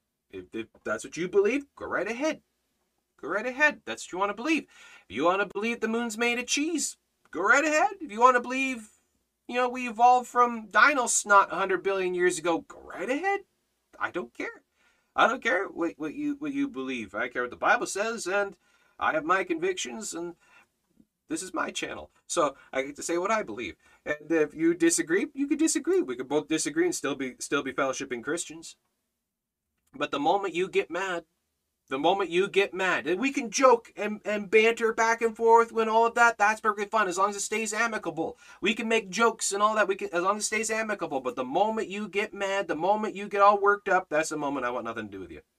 It shows that you have no self-control, you have no mental groundedness, and you're allowing your emotions to control you. I don't want anything to do with you if that's what you're going to be like. But if you can just stay calm and you can cool, collected, and we can just joke about things and have fun and talk and discuss, hey, not a problem. Not a problem. So yeah. But there's a lot of arguments against flat Earth on basic science. Well, you can't believe any science. Oh, really? So everything they said about, from microscopes to about atoms and nuclei, and about, how tree leaves work, and when we zoom in on cells, and so you're saying that's all wrong? You're saying biology's wrong, science of biology is wrong. You're saying science of botany is wrong. You're saying mathematics science is wrong. All science is wrong? No. Just what they say about outer space. Oh, really? That's why any Joe Blow can go and get a telescope and see the planets and all the stuff that NASA's putting out there anyway, so you can see it for yourself. You're saying that every single person who owns a telescope is a liar? And if the Earth is flat and the sun and moon are just going across a disk, then how come the sun isn't lighting up all the rest of it? Well, it works like a spotlight. Please. Then how come the star constellations aren't the same everywhere in the planet? Don't you think if the earth was flat, that all of the star constellations would be able to be observed from everywhere in the planet? But they can't. Why? Because the earth is round. There's so many arguments that we made on this, but the earth is not flat. And if you disagree, that's your choice. I'm not a flat earther, and I speak against flat earth, and if you can't handle that, well, you can go somewhere else. But anyways, people got really mad on that. And people say, well, the globe thing was created to hide the existence of God.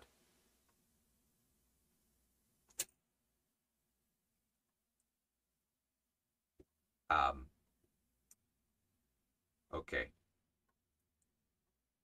You're telling me that the shape of the earth proves the existence of God.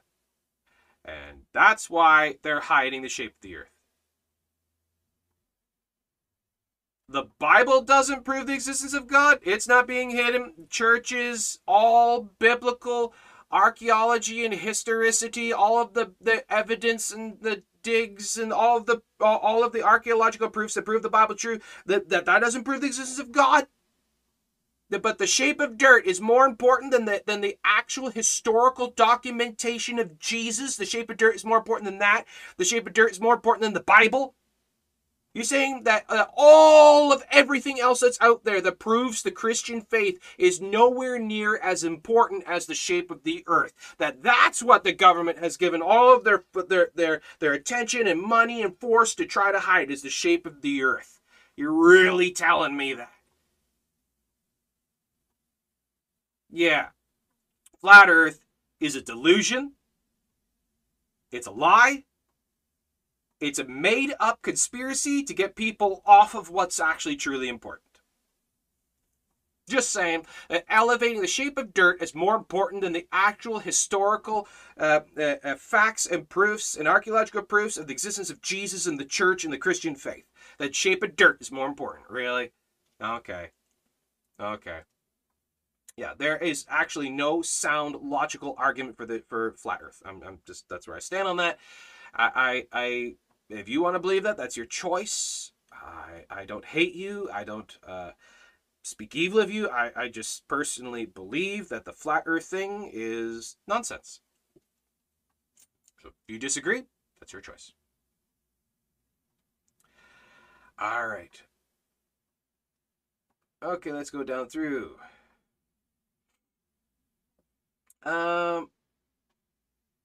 Melissa says, I feel like the far left Satan already feels like he has them, so he's working on a way to deceive the right, so I stay out of it. Those who think that Trump is somehow a savior, yeah, I just stay out of it. I don't care about any of politics. It's irrelevant to me. It doesn't matter to me. Jesus says my kingdom is not of this world, so why are so many Christians trying to enforce a kingdom on earth when Jesus says his kingdom is not on earth? You're not going to get a Christian nation. It's not going to happen. It's going to get worse and worse and worse and worse and worse as the closer to the end we get. Supposed to be focusing on things above, not on the things of the earth. Should Christians be involved? Yeah, as much as you can, but show me an actual political party that you could, honest to God, vote for that doesn't contradict the Bible.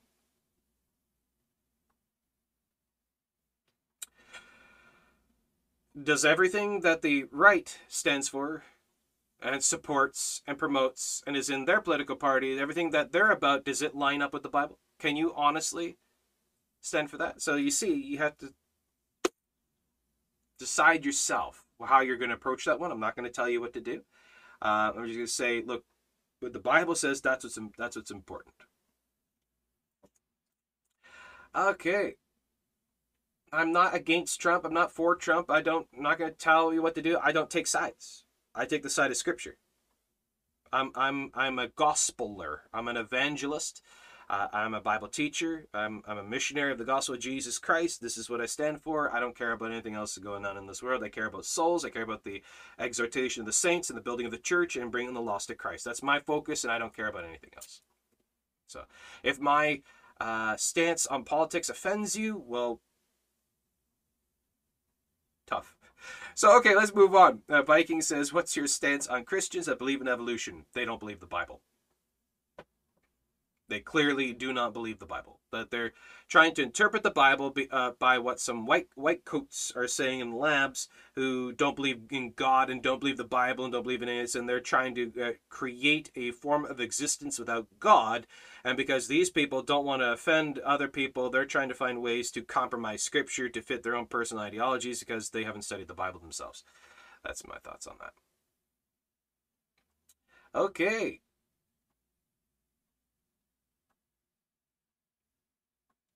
Okay, let's go down through. Kingdom Heir says, Satan doesn't bother the left or those anti-God. Yeah, he does. Absolutely he does. Yeah, he fights to drag them more and more into delusion and blindness and sin and to teach them in more ways to hate God and oppose the faith. Yeah, he works with them constantly. Absolutely he does. Satan has them now. Yeah, he does. He does. That's why they need to repent and believe the gospel. Satan is messing with the believers, and he does that too. Yes, he does. But he's very active on both sides in everything. Satan is active in all world religions. He's active in all world politics. He's active in everything. And he's active in opposing and fighting Christians. He's a roaring lion seeking whom he may devour, and he doesn't care who it is.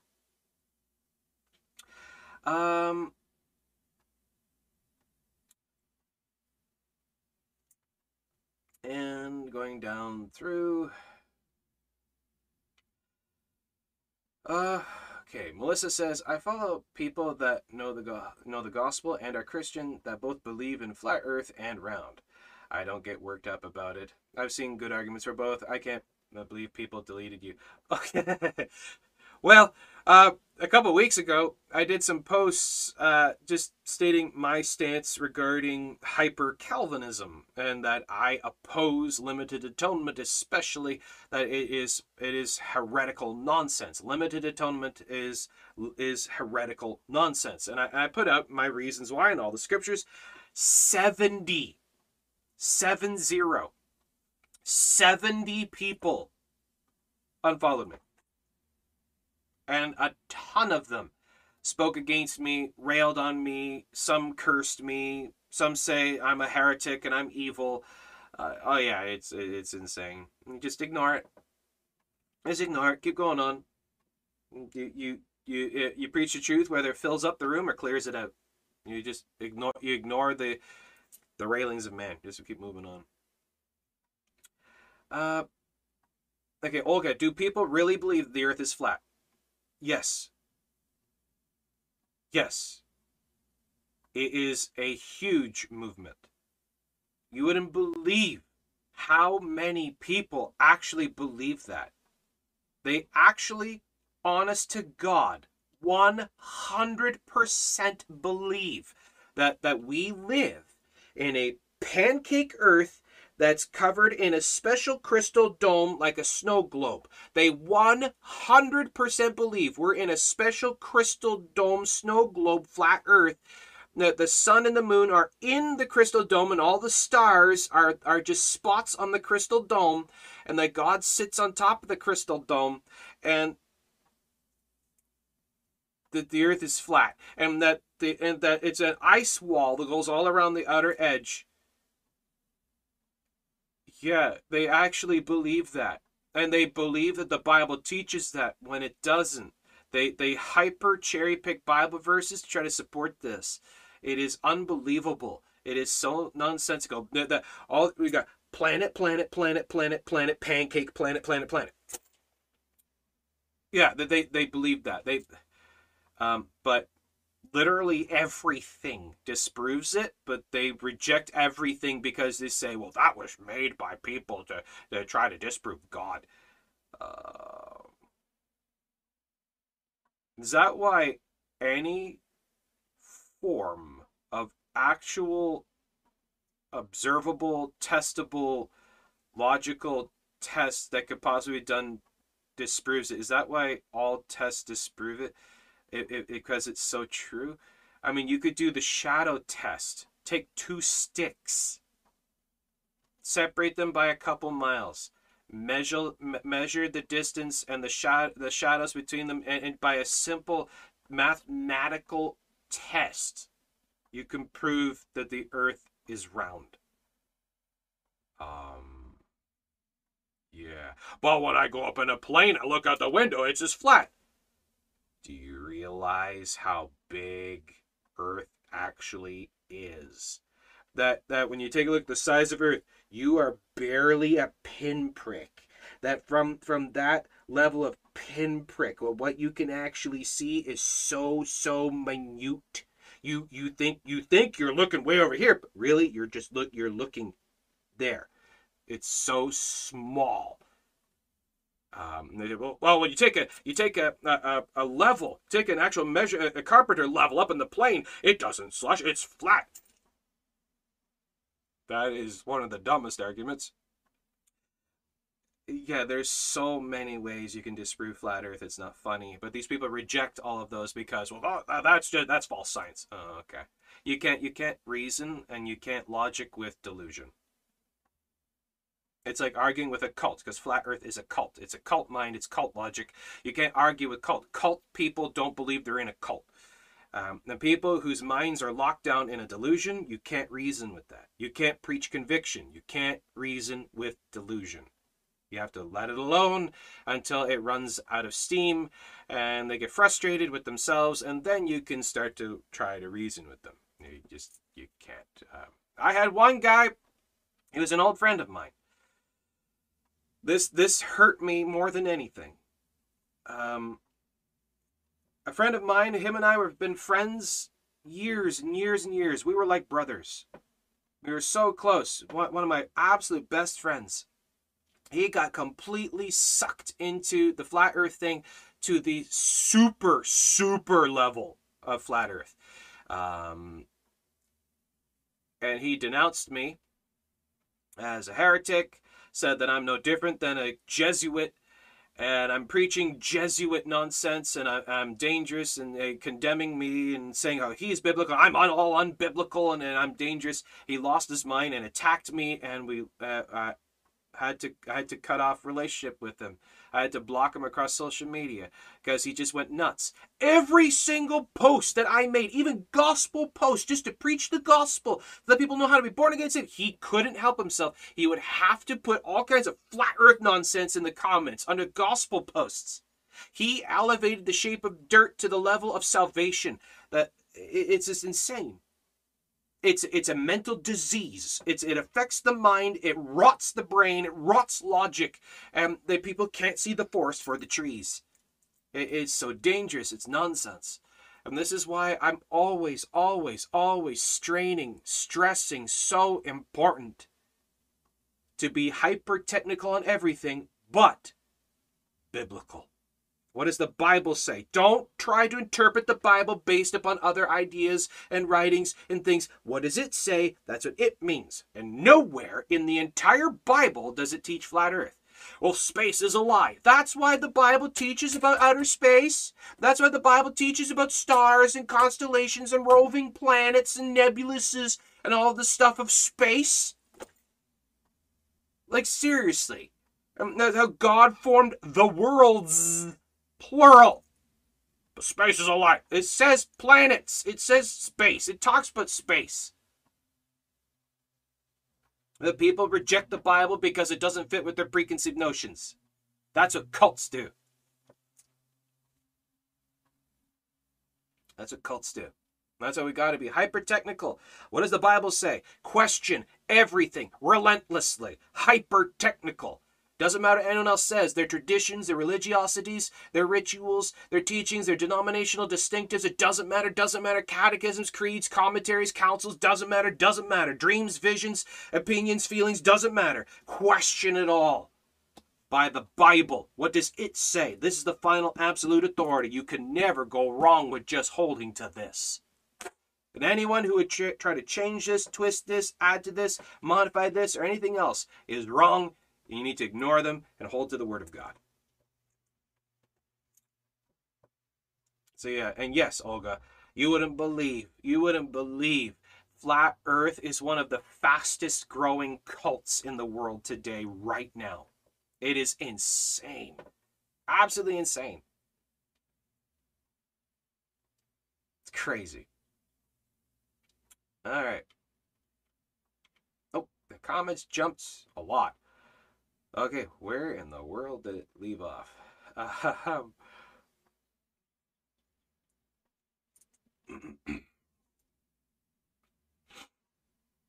Okay, there we are.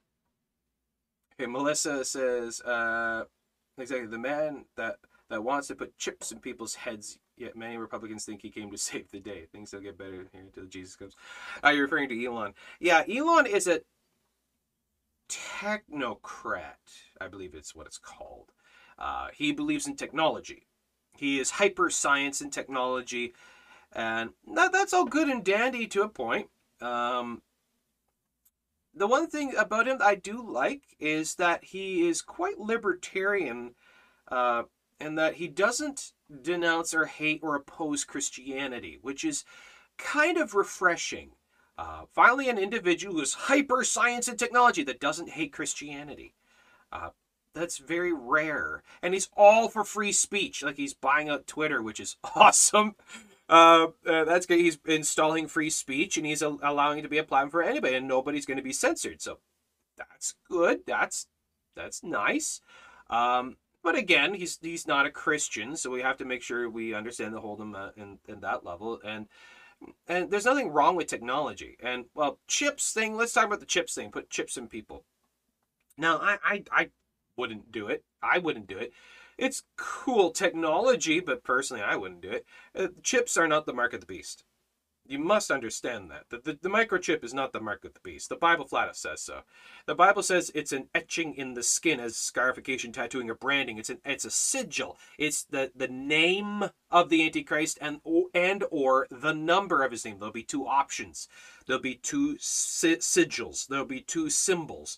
Either it'll be a design of his name or a design of the numerical value of his name, which is 666. Will be done by a special style that will be then etched into the right hand or forehead. It's not a microchip. It's not 5G. It's not cell phones or seat belts. It's not your driver's license. It's not any of that. It's not going to church on Sunday like the Seventh-day Adventists say. It is the sigil symbol of the Antichrist, a mark in the flesh, which is scarification, tattooing, or branding. It'll probably be like a laser etching kind of thing that they'll do in the forehead or the right hand. That's what it is. It's not the microchip. So once you realize that, we can kind of loosen up a little bit regarding new fancy tech and all of that. Your cell phone's 5G is not the mark of the beast. You can relax on that. You could stop hiding your cell phone in the microwave, as some people do. But Elon is not a Christian, but he is not opposing Christians, which is nice. So I'm kind of watching him with some eagerness, just to see the kind of tech he comes out with. He's coming out with a new line of cell phones, which is pretty cool, and the new vehicles and his rockets, all that. It's really cool. I don't see anything wrong with that. Again, we hold everything biblically. There's nothing wrong with technology, as long as that technology isn't used specifically to fight against God. Once technology and those kind of things comes out for that purpose, that's when we must draw the line. But rockets and cell phones and cars and fancy tech and all of that, there's nothing wrong with that. Like, for example, he was talking about in one podcast, I forget with who, I think it was with Joe Rogan, Elon was talking about using new special hyper advanced technology to heal quadriplegics, where they take the special tech meshing, I don't know what it is, just tech meshing, where the spinal cord was severed. They can actually put this special tech in to actually continue the nerve impulses through, and it works kind of like a Bluetooth kind of thing, where it'll beam the symbols through and actually allow the person to have their limbs back through special tech advancement for the spinal cord. That's awesome. That's really cool. How is that wrong? It's not. So, again, so many people, I'm not saying you do or anyone else here does, but we got to be careful about attacking new tech because we don't understand it. We fear it's the mark of the beast. No, tech is not the mark of the beast. The mark of the beast is like a tattoo and etching in the flesh of his name or the number of his name. So, there you go. And furthermore, one final note. Well, if you study the Bible, 2 Thessalonians chapter 2, verses 1 to 4, compare that with Revelations, so it talks about the coming of Christ, we're not going to be here. When the time comes where the mark of the beast is actually installed, we're not going to be here. We're taken out. Christ comes and he takes us out before the mark of the beast is initiated. So, if we're alive at the time, we're not even going to see it. So, what more do you have to fear? There you go. Okay, Viking has a point here. And that's something I've actually talked about. And a lot of fundamental Christians go nuts on this one. Furthermore, about the evolutionary model. Evolution in and of itself does not disprove God. If you actually study it, and study what the Bible says, evolution doesn't disprove God. It doesn't prove that there's no God. If evolution is true, that just means that's how God did it, and the Bible then would reflect that. But evolution doesn't disprove God. All because a bird evolved from a fish doesn't say that there's no God. Because where did the matter come from? Where did the animals come from? Where did all matter and all this stuff come from? Someone made it. So, yeah, the whole idea that evolution disproves God is, as a logical argument, is illogical. It doesn't disprove God. It's just anti-Bible. It's just contradicting the Bible, but doesn't disprove God. So, yeah. Okay. I've been around some flat Earth folks. They use the Genesis argument of the firmament to the end of the Earth, the ends of the Earth. That's talking about from the east to the west and all the ends. Like for example, you look at the continents. They're from end to end of Canada. They say the end. That's not an actual word of barrier, as to say that that like from a. It's not a piece of paper as in this logic of end to end. Going as from here all the way around. The Bible talks about the waters which encompass the earth to encompass.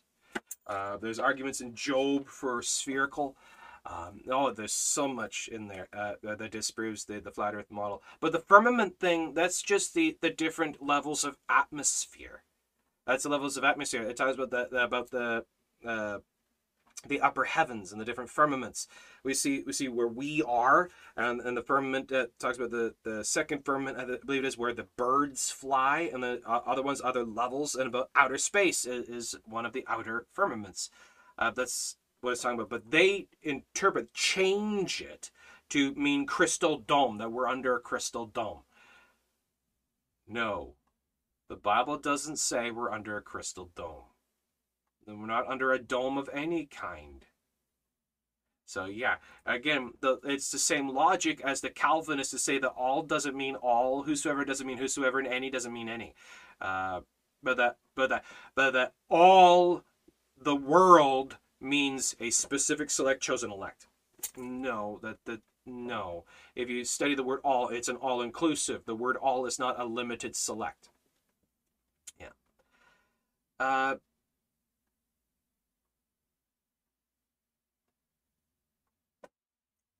Okay, Kimberly says, why do you think no one is allowed to go to Antarctica?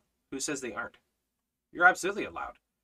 No, you can. You can go to Antarctica, not a problem. It's just, however, there are certain sections of Antarctica that are divided up to different countries. They have their national laboratories and stuff of their country there, and you actually have to have the permissions of those countries to go to those sections that have been given to this land where they have their research stations, and that there's rules of propriety and protocol to be able to go there. But absolutely, you can go there. There's tons of people that do. Different expeditions, it's not many do because it's extremely, extremely harsh in weather and that your life is in danger. There's so many threats and stuff. And like, for example, to go to Antarctica, to go to those places, you have to have your appendix removed beforehand because as a precaution. Because, for example, if you're it has happened in the past, or if something happens in that way, how long it takes for medical emergency services to get to you. You'd probably die. There's so many precautions and rules because it's so dangerous. It's so inhospitable. They drop you off, and once you're dropped off, you're not going to be picked up again for a long time. And if you didn't bring enough supplies, your life is in danger. Then you got other creatures and animals and things that could kill you. But you can go. You can go. Just you're taking your life in your own hand. So the people say you're not allowed to go there. Well, that's not true.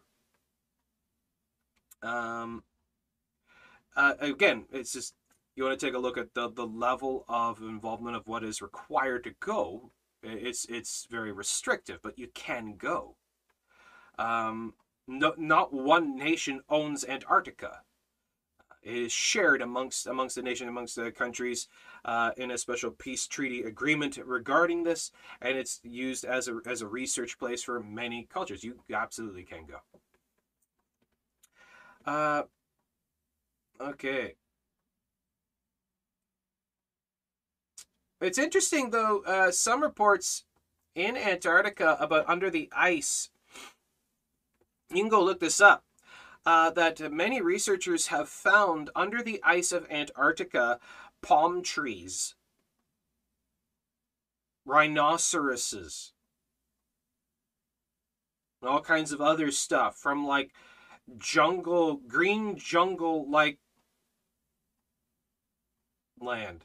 It's weird. And how is that possible? The flood. Because all the earth was under like a greenhouse effect before the flood. And then the flood happened. And this is part of the outcome of it. That's why the Egyptian Sphinx is covered in submersion erosion. At one time, the Sphinx was completely submerged underwater. When did that happen? The flood. So, yeah, there's a lot of stuff. But again, as atheists and evolutionists and all these people who don't believe the Bible, well, they'll try to hide this kind of stuff from you, and they'll try to suppress it. But it does get out eventually, and as long as we're holding the Bible as a final authority, we can see what's actually going on. It's quite interesting. Okay.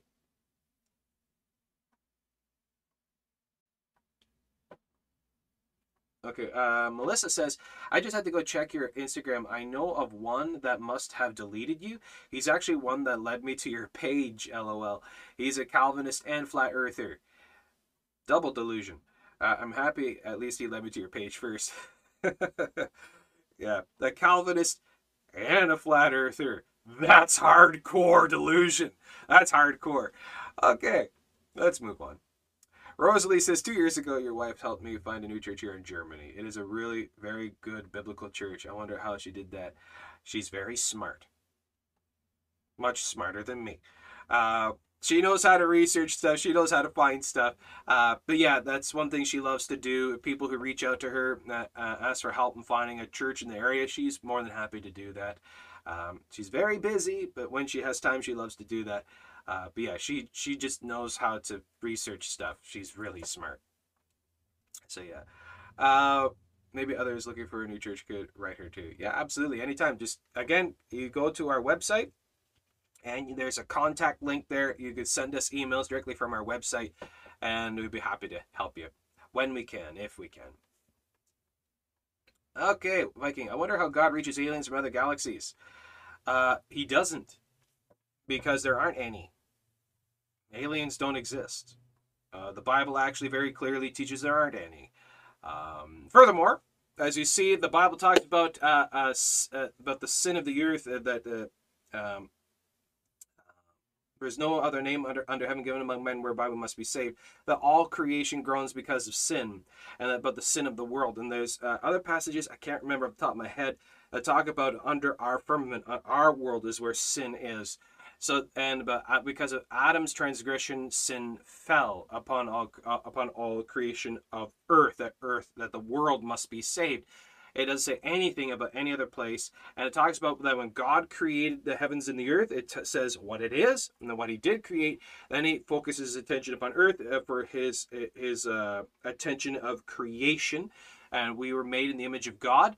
Aliens aren't made in the image of God; humans are. And furthermore, if aliens were made, they technically would be in an Adam and Eve state of sinlessness. Or else, did they sin? Do they need an alien Jesus? How does that work? We're supposed to preach the gospel to every creature, but they didn't have rockets back then to go to Mars to be able to witness the gospel to the aliens.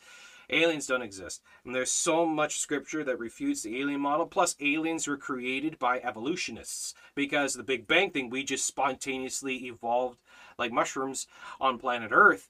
So therefore, theoretically, life could exist anywhere else in the universe, but that came from the evolutionary model. But when you go back to the Bible, life does not exist elsewhere in the universe. It exists only here. Aliens don't exist. I actually have a whole message. I go into great detail on this, showing from a thorough biblical study on this called Science Fiction versus Scripture. If you're interested in that, let me know. I'll share the link with you. It should be in the playlist according to the Bible. Yeah, so let me know what you think of that one. But aliens don't exist. E.T. doesn't exist. Yoda doesn't exist.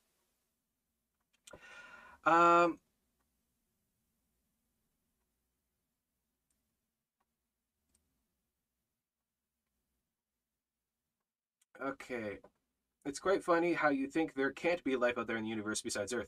Well, I find it funny that people do believe there is life elsewhere in the universe. But if you actually study the Bible and read the Bible and search the scriptures, you see that the Word of God actually speaks against the idea of life elsewhere. There isn't, and I have a very sound argument on that, proving from the Bible that there is not life elsewhere in the universe.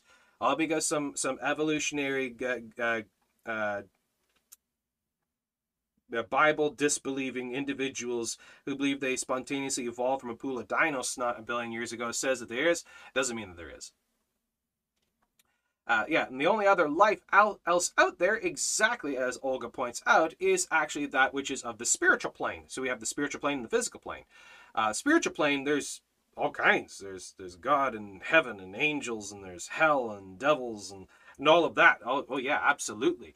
But here on the physical plane, we're the life on the physical plane. They're the life on the spiritual plane. And we go over to the spiritual plane when we die. Okay.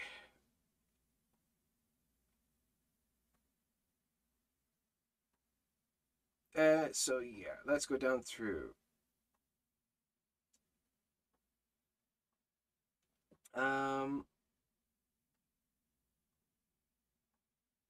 Okay, Rosalie says, I read that Bill Gates, talk about a demonic man, Bill Gates is working on developing a tattoo thing which will contain all of your personal data, kind of like a QR code.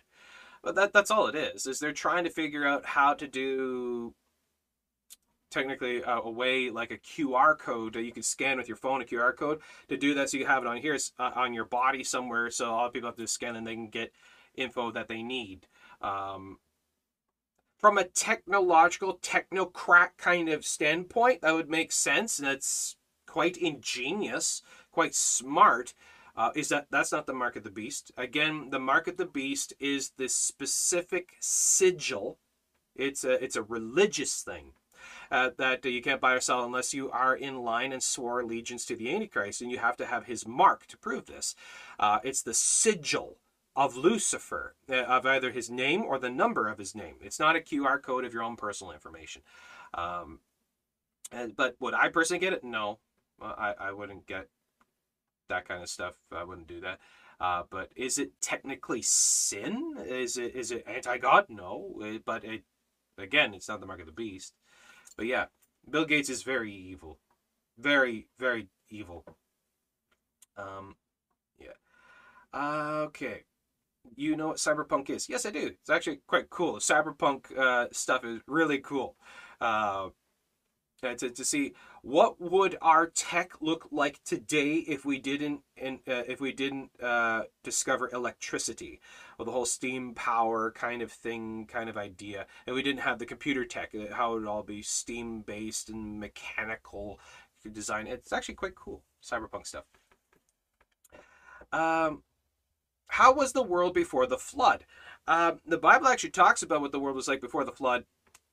And the lives of people were much longer. People lived a lot longer. Adam was over 900 years old when he died. People lived for a few hundred years easily. Life was different. Kent Hovind actually has a very great series on this. And also there's a book called In the Beginning by Walter Brown. A very powerful book. He's a born-again Christian. He's a great scientist. He's looked into this stuff, and he shows you how these things were and how it was kind of under a greenhouse effect and the compression of a higher oxygen content. So when you have a greenhouse effect with a higher oxygen count, things get bigger, more lush, more powerful, and the life is longer, healthier, and all this. And then the flood came in and destroyed it all, started over, and we see the lifespans shortening right down. So yeah, it was very much like a greenhouse effect worldwide.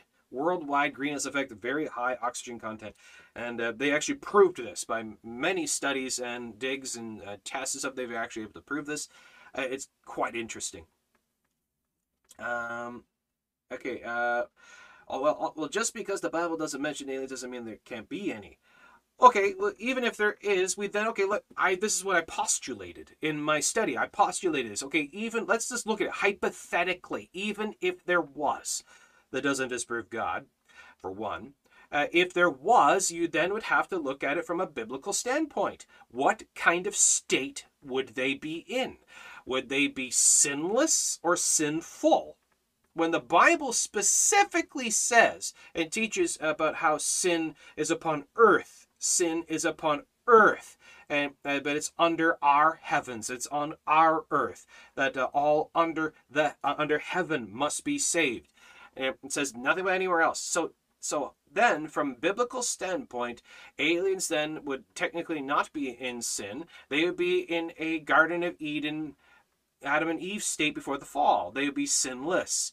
That doesn't make sense, but is it possible? Well, the Bible also says that God stopped creating things when he finished making the earth. The Bible flat out says that God made the earth and then stopped creating. The Bible does not give any license. It doesn't give any proof, any argument for aliens. In fact, it speaks against it in many ways. If you want to believe in aliens, that's entirely your point, but you have to look at it from a biblical point, that they are not like us, and how it would work in the gospel sense. How does the gospel work with them? So yeah.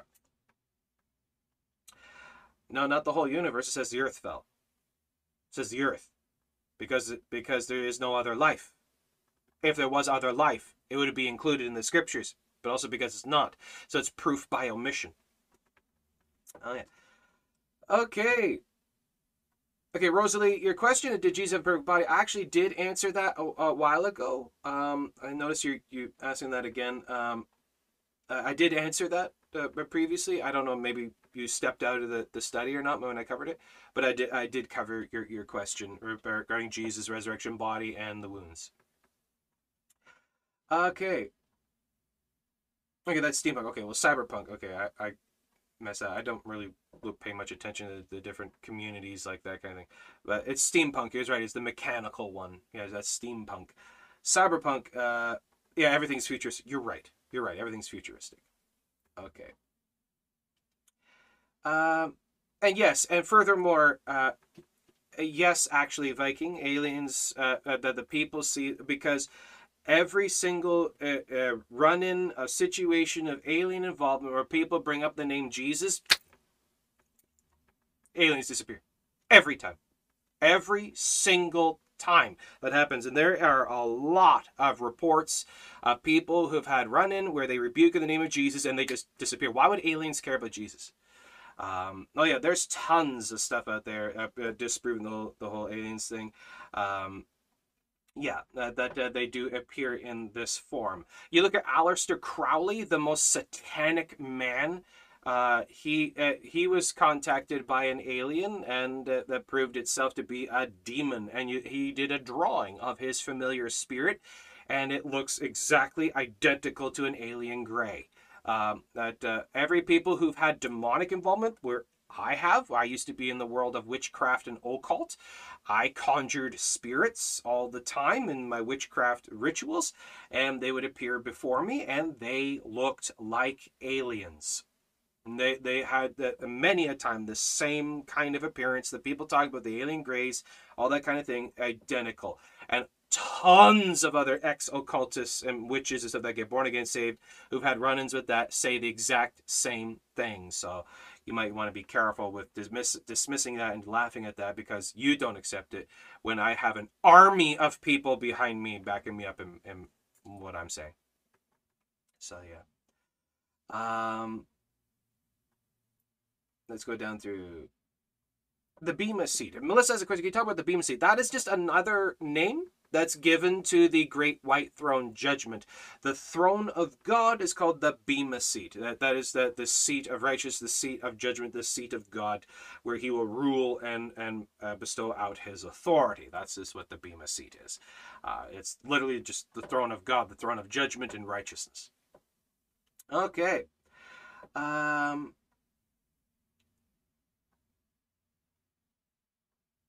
Okay, person says, let's say I'm an unbeliever and I kill another unbeliever. The person I killed ends up in hell without being saved. Right. But if I repent of my murder, how is this fair? Ask Saul of Tarsus, who became the Apostle Paul. Saul of Tarsus, he butchered the church and fought against Christ, fought against Christians. He would chain them up and drag them off to be charged and killed, and he put his authority to it and fought the church. And then on the road to Damascus, yet breathing out threatenings and slaughter against the church, Jesus met him on the road to Damascus, showed him the truth, and Saul of Tarsus repented of his sins and got saved, and the Lord taught him and instructed him, and he became known as the Apostle Paul, and he went around the world preaching the gospel of Jesus Christ. The reason why that happens is because God is merciful. God is not like the gods of the other religions, a vindictive, malicious monster, but God is actually gracious and merciful, not willing that any should perish, but all should come to repentance. And Jesus, God, manifest in the flesh, said all sin will be forgiven. And it doesn't matter what you've done. It doesn't matter what you've done. The Lord will forgive you and save you if you would turn to him, repent of your sins, and believe the gospel. He will save you. That is the mercy of God, that sin is not greater than the blood of Jesus Christ. It doesn't matter what you've done. If you would sincerely come to the Lord, acknowledge that you're a sinner, and believe on the Lord Jesus Christ, your Lord God and Savior, that he paid the price for your sin on the cross, shed his blood and died. The wage of sin is death, and without shedding blood is no remission of sin. He paid the price. He was buried and on the third day rose again to life, as he said he would, proving his power over life and death. If you believe on him and his work for you, you can be saved. Believe on the Lord Jesus Christ and thou shalt be saved. It's that simple. Because God is merciful, he is gracious, not willing that any should perish. But he makes a way for anyone and everyone. It doesn't matter what you've done, because of the grace of God, because God is merciful. Okay.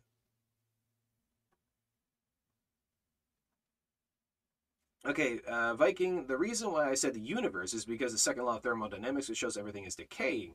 Decaying, falling apart, as it shows time, everything is spreading apart. The Bible even talks about the motion of the universe. Everything is spreading apart, the constant movement of the universe.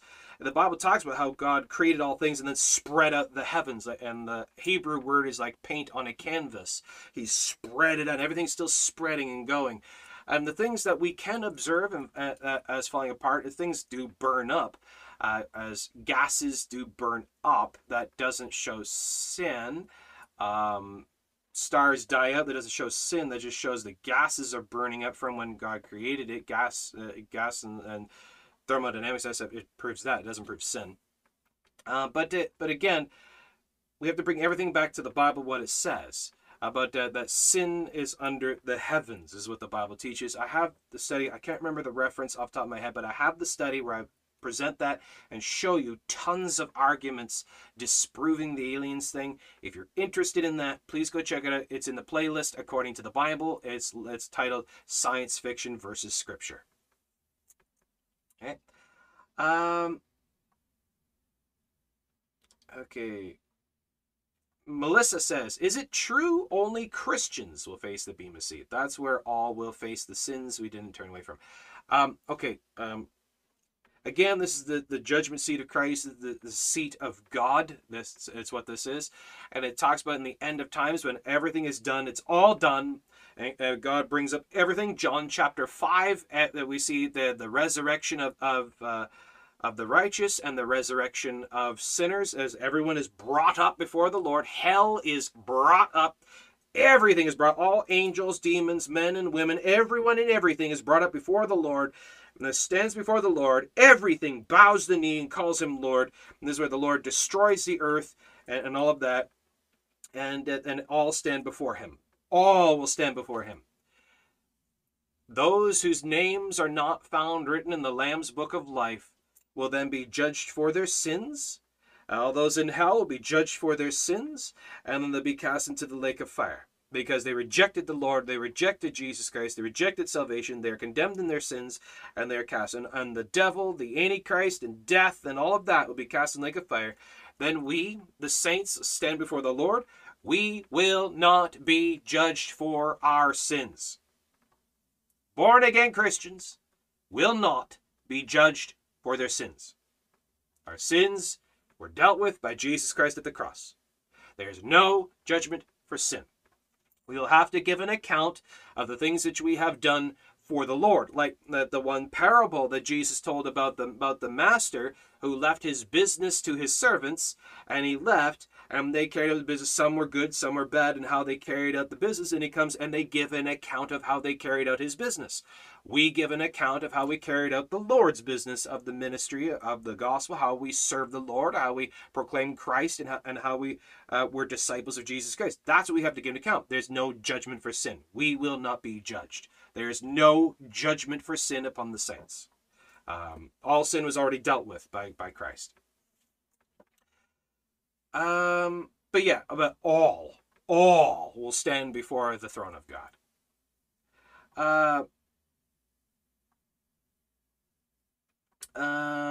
Hey, Viking says, I also wonder if heaven will have a cyberpunk setting.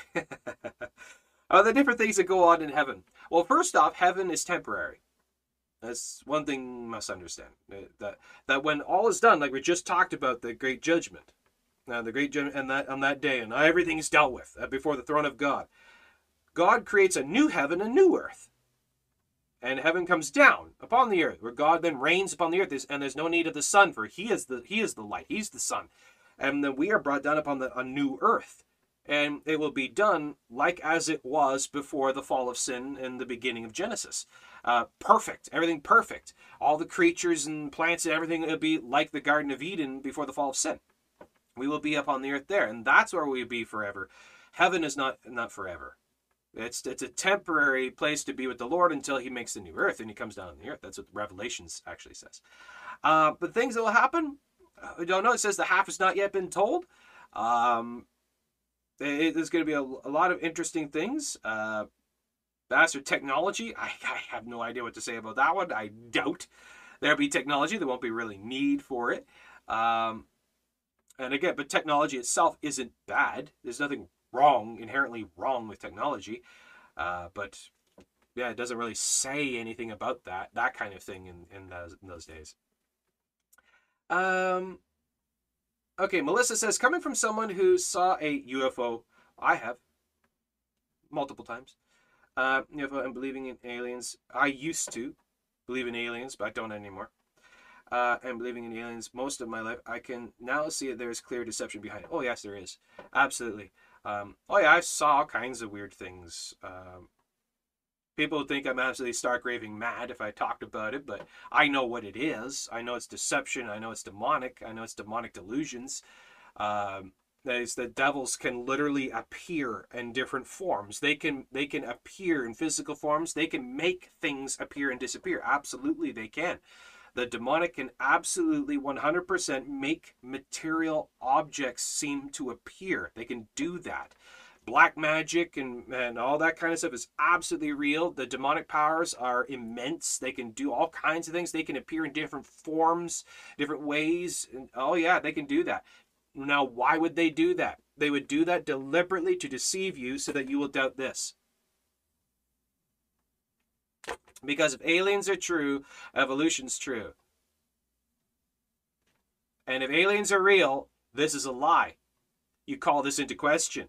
If aliens are real and evolution is real, then this is called into question. The whole point of everything is to make people doubt this. The devils will say and do absolutely anything and everything to get you to doubt this. 100%. Okay. But yeah, I've seen many different UFOs and many different creatures and things. I've seen all of that, but I know what it is by the word of God. The Vikings says, I remember Paul says, Scripture says he met a man in heaven above, whether in the body or the body, I cannot tell. That's referring to how real it was. It was this tangible. That's what that means. And he saw and heard all kinds of things not lawful for a man to utter. That's because it's not meant for us to know now. That's for then. The half has not yet been told. So it's really sparks the imagination. Yeah. And Melissa says, okay, this brings me back to what I've believed. Now, how do we address those that say homosexuals won't go to hell if they are believers? Homosexuality is not something you are born as. It's something you learn. Now, you could say, oh, that's not right. The Bible says it's a sin and an abomination. God doesn't create abominations. God doesn't create sin. Nobody is born gay. It's something you learn. It's something you become. And so it's something you repent of. That's what the Bible says. You can say all kinds. I'm not saying you, but people who might watch this later and call all kinds of foul things or whatever. That's what the Bible says. It's my religious right. I do not hate homosexuals. Absolutely, I do not. I do not hate homosexuals. I don't hate them. I don't speak evil of the persons. All because I disagree with something doesn't mean I hate the people involved with it. Okay? It's the same as thieves and blasphemers and liars and all kinds of other sins. These people must repent of their sins and believe the gospel. That's what the Bible teaches. So yeah. How do we address that? That homosexuals will or won't go to hell. No, homosexuality, the act of, is sin. And a person who does not repent of their sins and believe in the gospel will go to hell. But if they repent of their sins and believe the gospel, they will go to heaven. But again, homosexuality is not something you are born as. Okay? Okay. Okay, Olga says, my dad believes Jesus was an alien. That's actually a very common thing in the occult New Age world. There's a lot of people who say that. Again, these are people who they looked at a Bible once in their life and heard the name Jesus and may have heard the odd thing that Jesus did, and now they kind of piece it all together with some mishmash puzzle pieces, and they create their new thing. Romans 1:18-25, they form a god of their own delusion. And but these people, they've never read. They say, "Oh, we've read the Bible." No, you haven't. No, you haven't. So yeah, they don't even know anything about the biblical Jesus. So that's why we need to go to them with the Word of God and show them from the Word of God what the Word of God actually says. But yeah, that's actually a very common thing. He also hates that I'm a Christian. Again, like I said at the beginning of this broadcast, don't take it personal. They will hate you because of me, Jesus says. He doesn't hate you. He's not angry at you. He's angry at God. Because God convicts his sin and God contradicts his personal ideologies, so he gets angry at God. He's not angry at you. He's angry at you.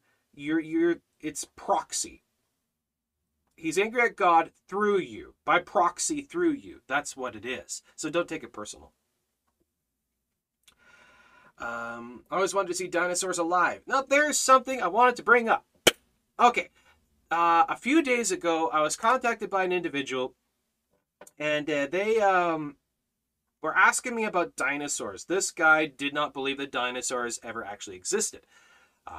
Which is actually kind of sad, because that's a very common thing in certain denominational circles. People saying that dinosaurs never existed and that Satan created the bones in the ground to deceive people. No, that never happened. But the dinosaurs never existed because dinosaurs proves evolution. No, it doesn't. Dinosaurs don't prove evolution. Evolution proves evolution. Dinosaurs don't prove evolution. Well, there were millions. The idea of millions of years ago is nonsense, not dinosaurs. The word dinosaur was coined in the 1500s, and before that, they were known as dragons.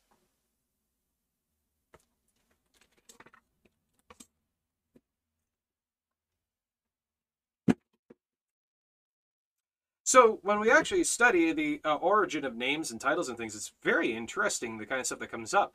That dinosaur was coined in the 1500s. Before that, they were known as dragons, terrible lizards. And that, yes, they absolutely did exist. And there are, to this day, pterodactyls in Arizona. There's the Mokele Membe, like a brachiosaur in the Congo swamp right now. In the 1500s, there was a Triceratops in France. There's records talking about this giant, huge creature, larger than a bull, with a frill behind its head and three horns on its face, and it terrorized the farms in this one area in France, and they had to bring in knights to kill it because it was destroying the farms. It's a Triceratops. And all kinds of other creatures around the world. Absolutely, dinosaurs are still alive. Some of them are. It's just being suppressed by the evolutionists because it completely discredits their arguments. But they actually, absolutely, go check out the website OopArts. OopArts. It's a great website. There's Answers in Genesis, tons of other organizations that talk about this and prove all this kind of stuff, that there were all kinds of dinosaurs along with man. Dinosaurs are not before man. There was no prehistoric point because all history has been recorded. The history started when God started creation, and it's written what exactly happened. All since then, there were dinosaurs on the ark. There were dinosaurs after the flood, and they died off or were killed off for many different reasons, because they were terrorizing farms and dangers or whatever. Like, people killed off all kinds of animals and animal types and creatures and things. This is what happens. They're hunted to extinction, or they're killed off because of threat or whatever else, or tons of other explanations. But evolution's not true. They did not exist before man. They were along with man. They even found dinosaur footprints embedded in what used to be clay, a dinosaur footprint with a human footprint inside the dinosaur footprint. And then it was fossilized into limestone, and you can go see it. All kinds of proof. Yeah, so dinosaurs absolutely are real. They're animals and creatures that God made, like everything else. Like, seriously, the crocodile and the alligator are dinosaurs. Did you never think of that? The crocodile and the alligator are dinosaurs. Take a look at the Nile crocodile. That's a dinosaur. That's just what they are. That's all the dinosaurs were. They were just giant animals of different kinds. Like how the dodo bird went extinct. The dinosaurs went extinct. It's not some huge evolutionary secret or anything. Yeah. And they will be alive again in the new world. That'd be really cool. My wife is really excited about that. She's like, I want to ride a T-Rex. That'd be really cool. So yeah. Okay. Why did God wipe them out? God didn't wipe them out. Many died off because of different reasons. The change of weather and environment, the change of food, because food was not as plentiful as before the flood, and some were killed off because of threat or food or hunting. You hear about the stories of the knight that slayed the dragon. Well, dinosaurs were known as dragons. So again, you see, even to today, bragging rights. Look what I killed. Look what I defeated. People did that all down through history. So yeah. Yeah. Though, however, there is one that God did kill and wipe out. There's one. The Bible talks about it. Leviathan. Leviathan, according to the Word of God, was a very real creature. It wasn't a whirlpool. It wasn't a whale. It wasn't a hippopotamus or some other stupid thing that a lot of other people teach or believe. The Bible talks about Leviathan and what it looked like. It was this giant, huge, terrible, monster-like creature with scales bright eyes and horns and teeth and fangs and claws. It was a very dangerous thing that breathed fire by its sneezings. They actually had to create a word for the English language to describe forcefully blowing air out your nose. It's called sneezings. Not sneezings, but sneezings. By its sneezings, a light doth shine, meaning, when you go to look in the Hebrew, of a breathing of fire. That it breathed fire. A fire-breathing dragon actually existed, and that there are dragons lore and stories all around the whole world in every single culture, because it actually did exist. The Bible even says it existed. It was a creature, an animal God made. But it was so terrible, so ferocious, it talks about in Psalms somewhere, but that God had to crush the head of this thing and divided its meat up to the people. God killed it because it was so dangerous and such a threat. God killed it and divided its meat up to the people. That's what the Bible says. The reason why dragon, as we know, a fire-breathing dragon doesn't exist, because God killed it because it was too dangerous. People begged of the Lord, and the Lord spared them and delivered them from this. Again, as a physical picture, as this creature was a representation of like Satan, and how under the foot of Jesus, the head of the Leviathan will be bruised. It's a physical picture, just like Abraham, Isaac, and the ram that actually took place as an actual physical picture of Jesus, foreshadowing of Jesus. Then Leviathan and the crushing of Leviathan was an actual physical representation of what would happen at the cross. So yeah, Leviathan is a very real fire-breathing dragon. The Bible says so. It's really cool. Behemoth, as they figure, as a giant, huge, peaceful, because it was a representation of the peace of God, of the power of God. It had bones like iron, so hard, and it was massive, with a long body and huge tail like a cedar, and it would drink up rivers. And this giant, huge, peaceful, plant-eating, cedar-tailed, huge, massive creature. What is that? That's the brontosaurus kind of thing. That's what that is. That the Bible literally talks about the fire-breathing dragon and the brontosaurus. Yeah, that's really cool. So that's what the Bible says. Okay. Yeah, and New York says many journals from the past talk about dinosaurs the way we talk about everyday animals, like it's no big deal. Exactly, because they're real. And it's only the more recent evolutionary atheistic models in society is trying to suppress that, because they say that dinosaurs existed before man, and they try to use this as a proof to discredit God. That just goes to show that atheists and evolutionists are anti-science. They don't know how to science. So yeah. Sorry, Viking, I don't know how to pronounce that Saurus word. I don't know. Read his comment and you see what I'm talking about. The Argentinosaurus. Okay, I don't know. The largest sauropod. Why doesn't all of that come up publicly? Because, okay, could you imagine what would happen if all of this kind of evidence and proof came out? Do you realize what would happen to all of public education, high school education, universities, and evolutionary councils and stuff, and Richard Dawkins, Christopher Hitchens, Lawrence Krauss, Sam Harris, Bill Nye, all of those guys, and all of the whole society, all that stuff, all of the society of God, hate, and atheism? Do you realize what that would do? It would utterly destroy everything. It would destroy socialism, because socialism is based on atheism and anti-God. So they're deliberately using these lies that they're publishing as a way to suppress the idea of God, and they are skewing science and history deliberately. Yeah. So yeah. This is why we need more Christians to educate themselves in proper science and proper history and proper archaeology with the Bible. We need more educated Christians. So yeah. Okay. New York says, in an account of one of Alexander the Great's folks, oh yeah, I read that one. He ran into a dragon that hissed at him and all that stuff. Or was that Alexander? I think it was Alexander. Yeah, exactly.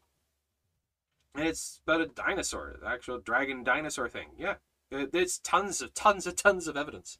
It's insane. Uh, we would have stopped everything. Yeah, but this is where the Bible talks about the level of ignorance which will come down as my people perish for lack of knowledge, about the danger of uneducating yourself in proper stuff and how damaging it is. And this is how evil succeeds when people stop educating themselves politically, historically, scientifically, medically. People fight themselves. They're a danger to their own selves by their ignorance. Yeah. Okay, so we pretty much covered everything.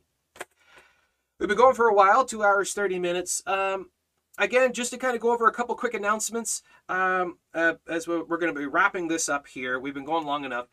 Firstly, again, I just want to mention that that we have our Christian Coffee Time silicone wristbands, and you can get them on our Etsy shop through our website here, our merch shop on Etsy. We have them.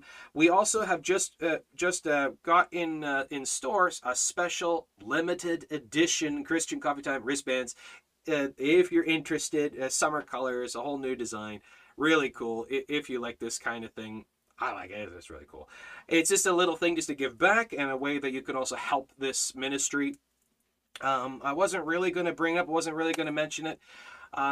We've recently had a huge blow to the Christian Coffee Time support. Now, please understand, I am not asking for money. Right? I don't have the PayPal link up or any of that kind of stuff. I don't do that.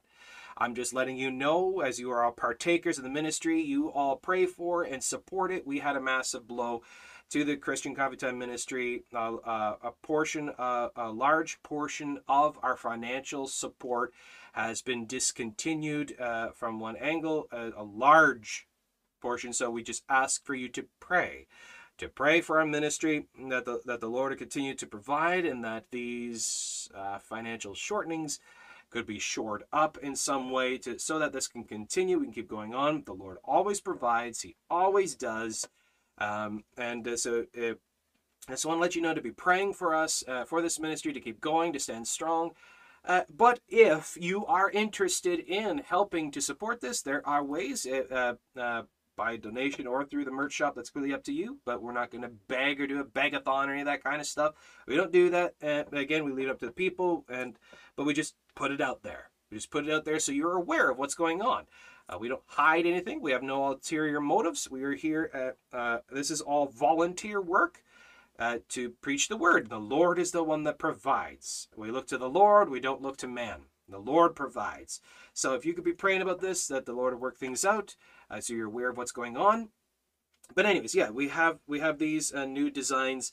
They're gonna be up on our Etsy account sometime shortly. We just need to get some pictures and actually make the ad for it on our Etsy shop. But it will be up sometime shortly. And we got tons of other stuff, of bookmarks and posters and notebooks, all kinds of stuff there, of some good Christian merch out there. Sometimes hard to get some good Christian merch. We provide some of that stuff there on our Etsy shop. And Redbubble. Redbubble has changed. Redbubble has actually, they're their own company. They are in charge of the pricing, not us. Just so you're aware. We're really angry about it. Because when we started with Redbubble as an opportunity to have shirts and sweaters and bags, all kinds of other real cool stuff with the Christian Coffee Time designs and logos and stuff, it was all great when we first started. Then Redbubble has jacked their prices on everything. So like a shirt is really expensive now. That's not our doing. We didn't do that. Redbubble is in charge of the pricing. We are only in charge of the art and the design. So just want to let you know. But you could still get stuff from there if you want. That's completely up to you. But I just would ask that you pray and uphold Christian Coffee Time in your prayers, and that everything would be provided for, because it does cost to keep this going, but the Lord does provide. I'm not worried about it. I am not worried about it. The Lord looks after it. The Lord cares for it. I'm not worried about it. So go read about George Mueller of Bristol, how the Lord looked after him. He can bring water from the rock, so I'm not even worried. So there you go. Okay, going down through some last final things before we finish up here. Okay, Viking says, what's stopping all this evidence from coming out? We're talking about the creationism and all that kind of stuff, dinosaurs. What's stopping all that? Ignorance. Christian ignorance and the deliberate, willful ignorance of the unbelievers, those who hate God. They are deliberately suppressing the truth in unrighteousness. Go read Romans 1, 18 and 25. They are deliberately suppressing the truth in unrighteousness because they hate God and they want to create their own origin. They want to create their own God of their own imagination. That's what it is. It's literally Romans 1, 18 and 25. That's what it is. Okay, let's go down through.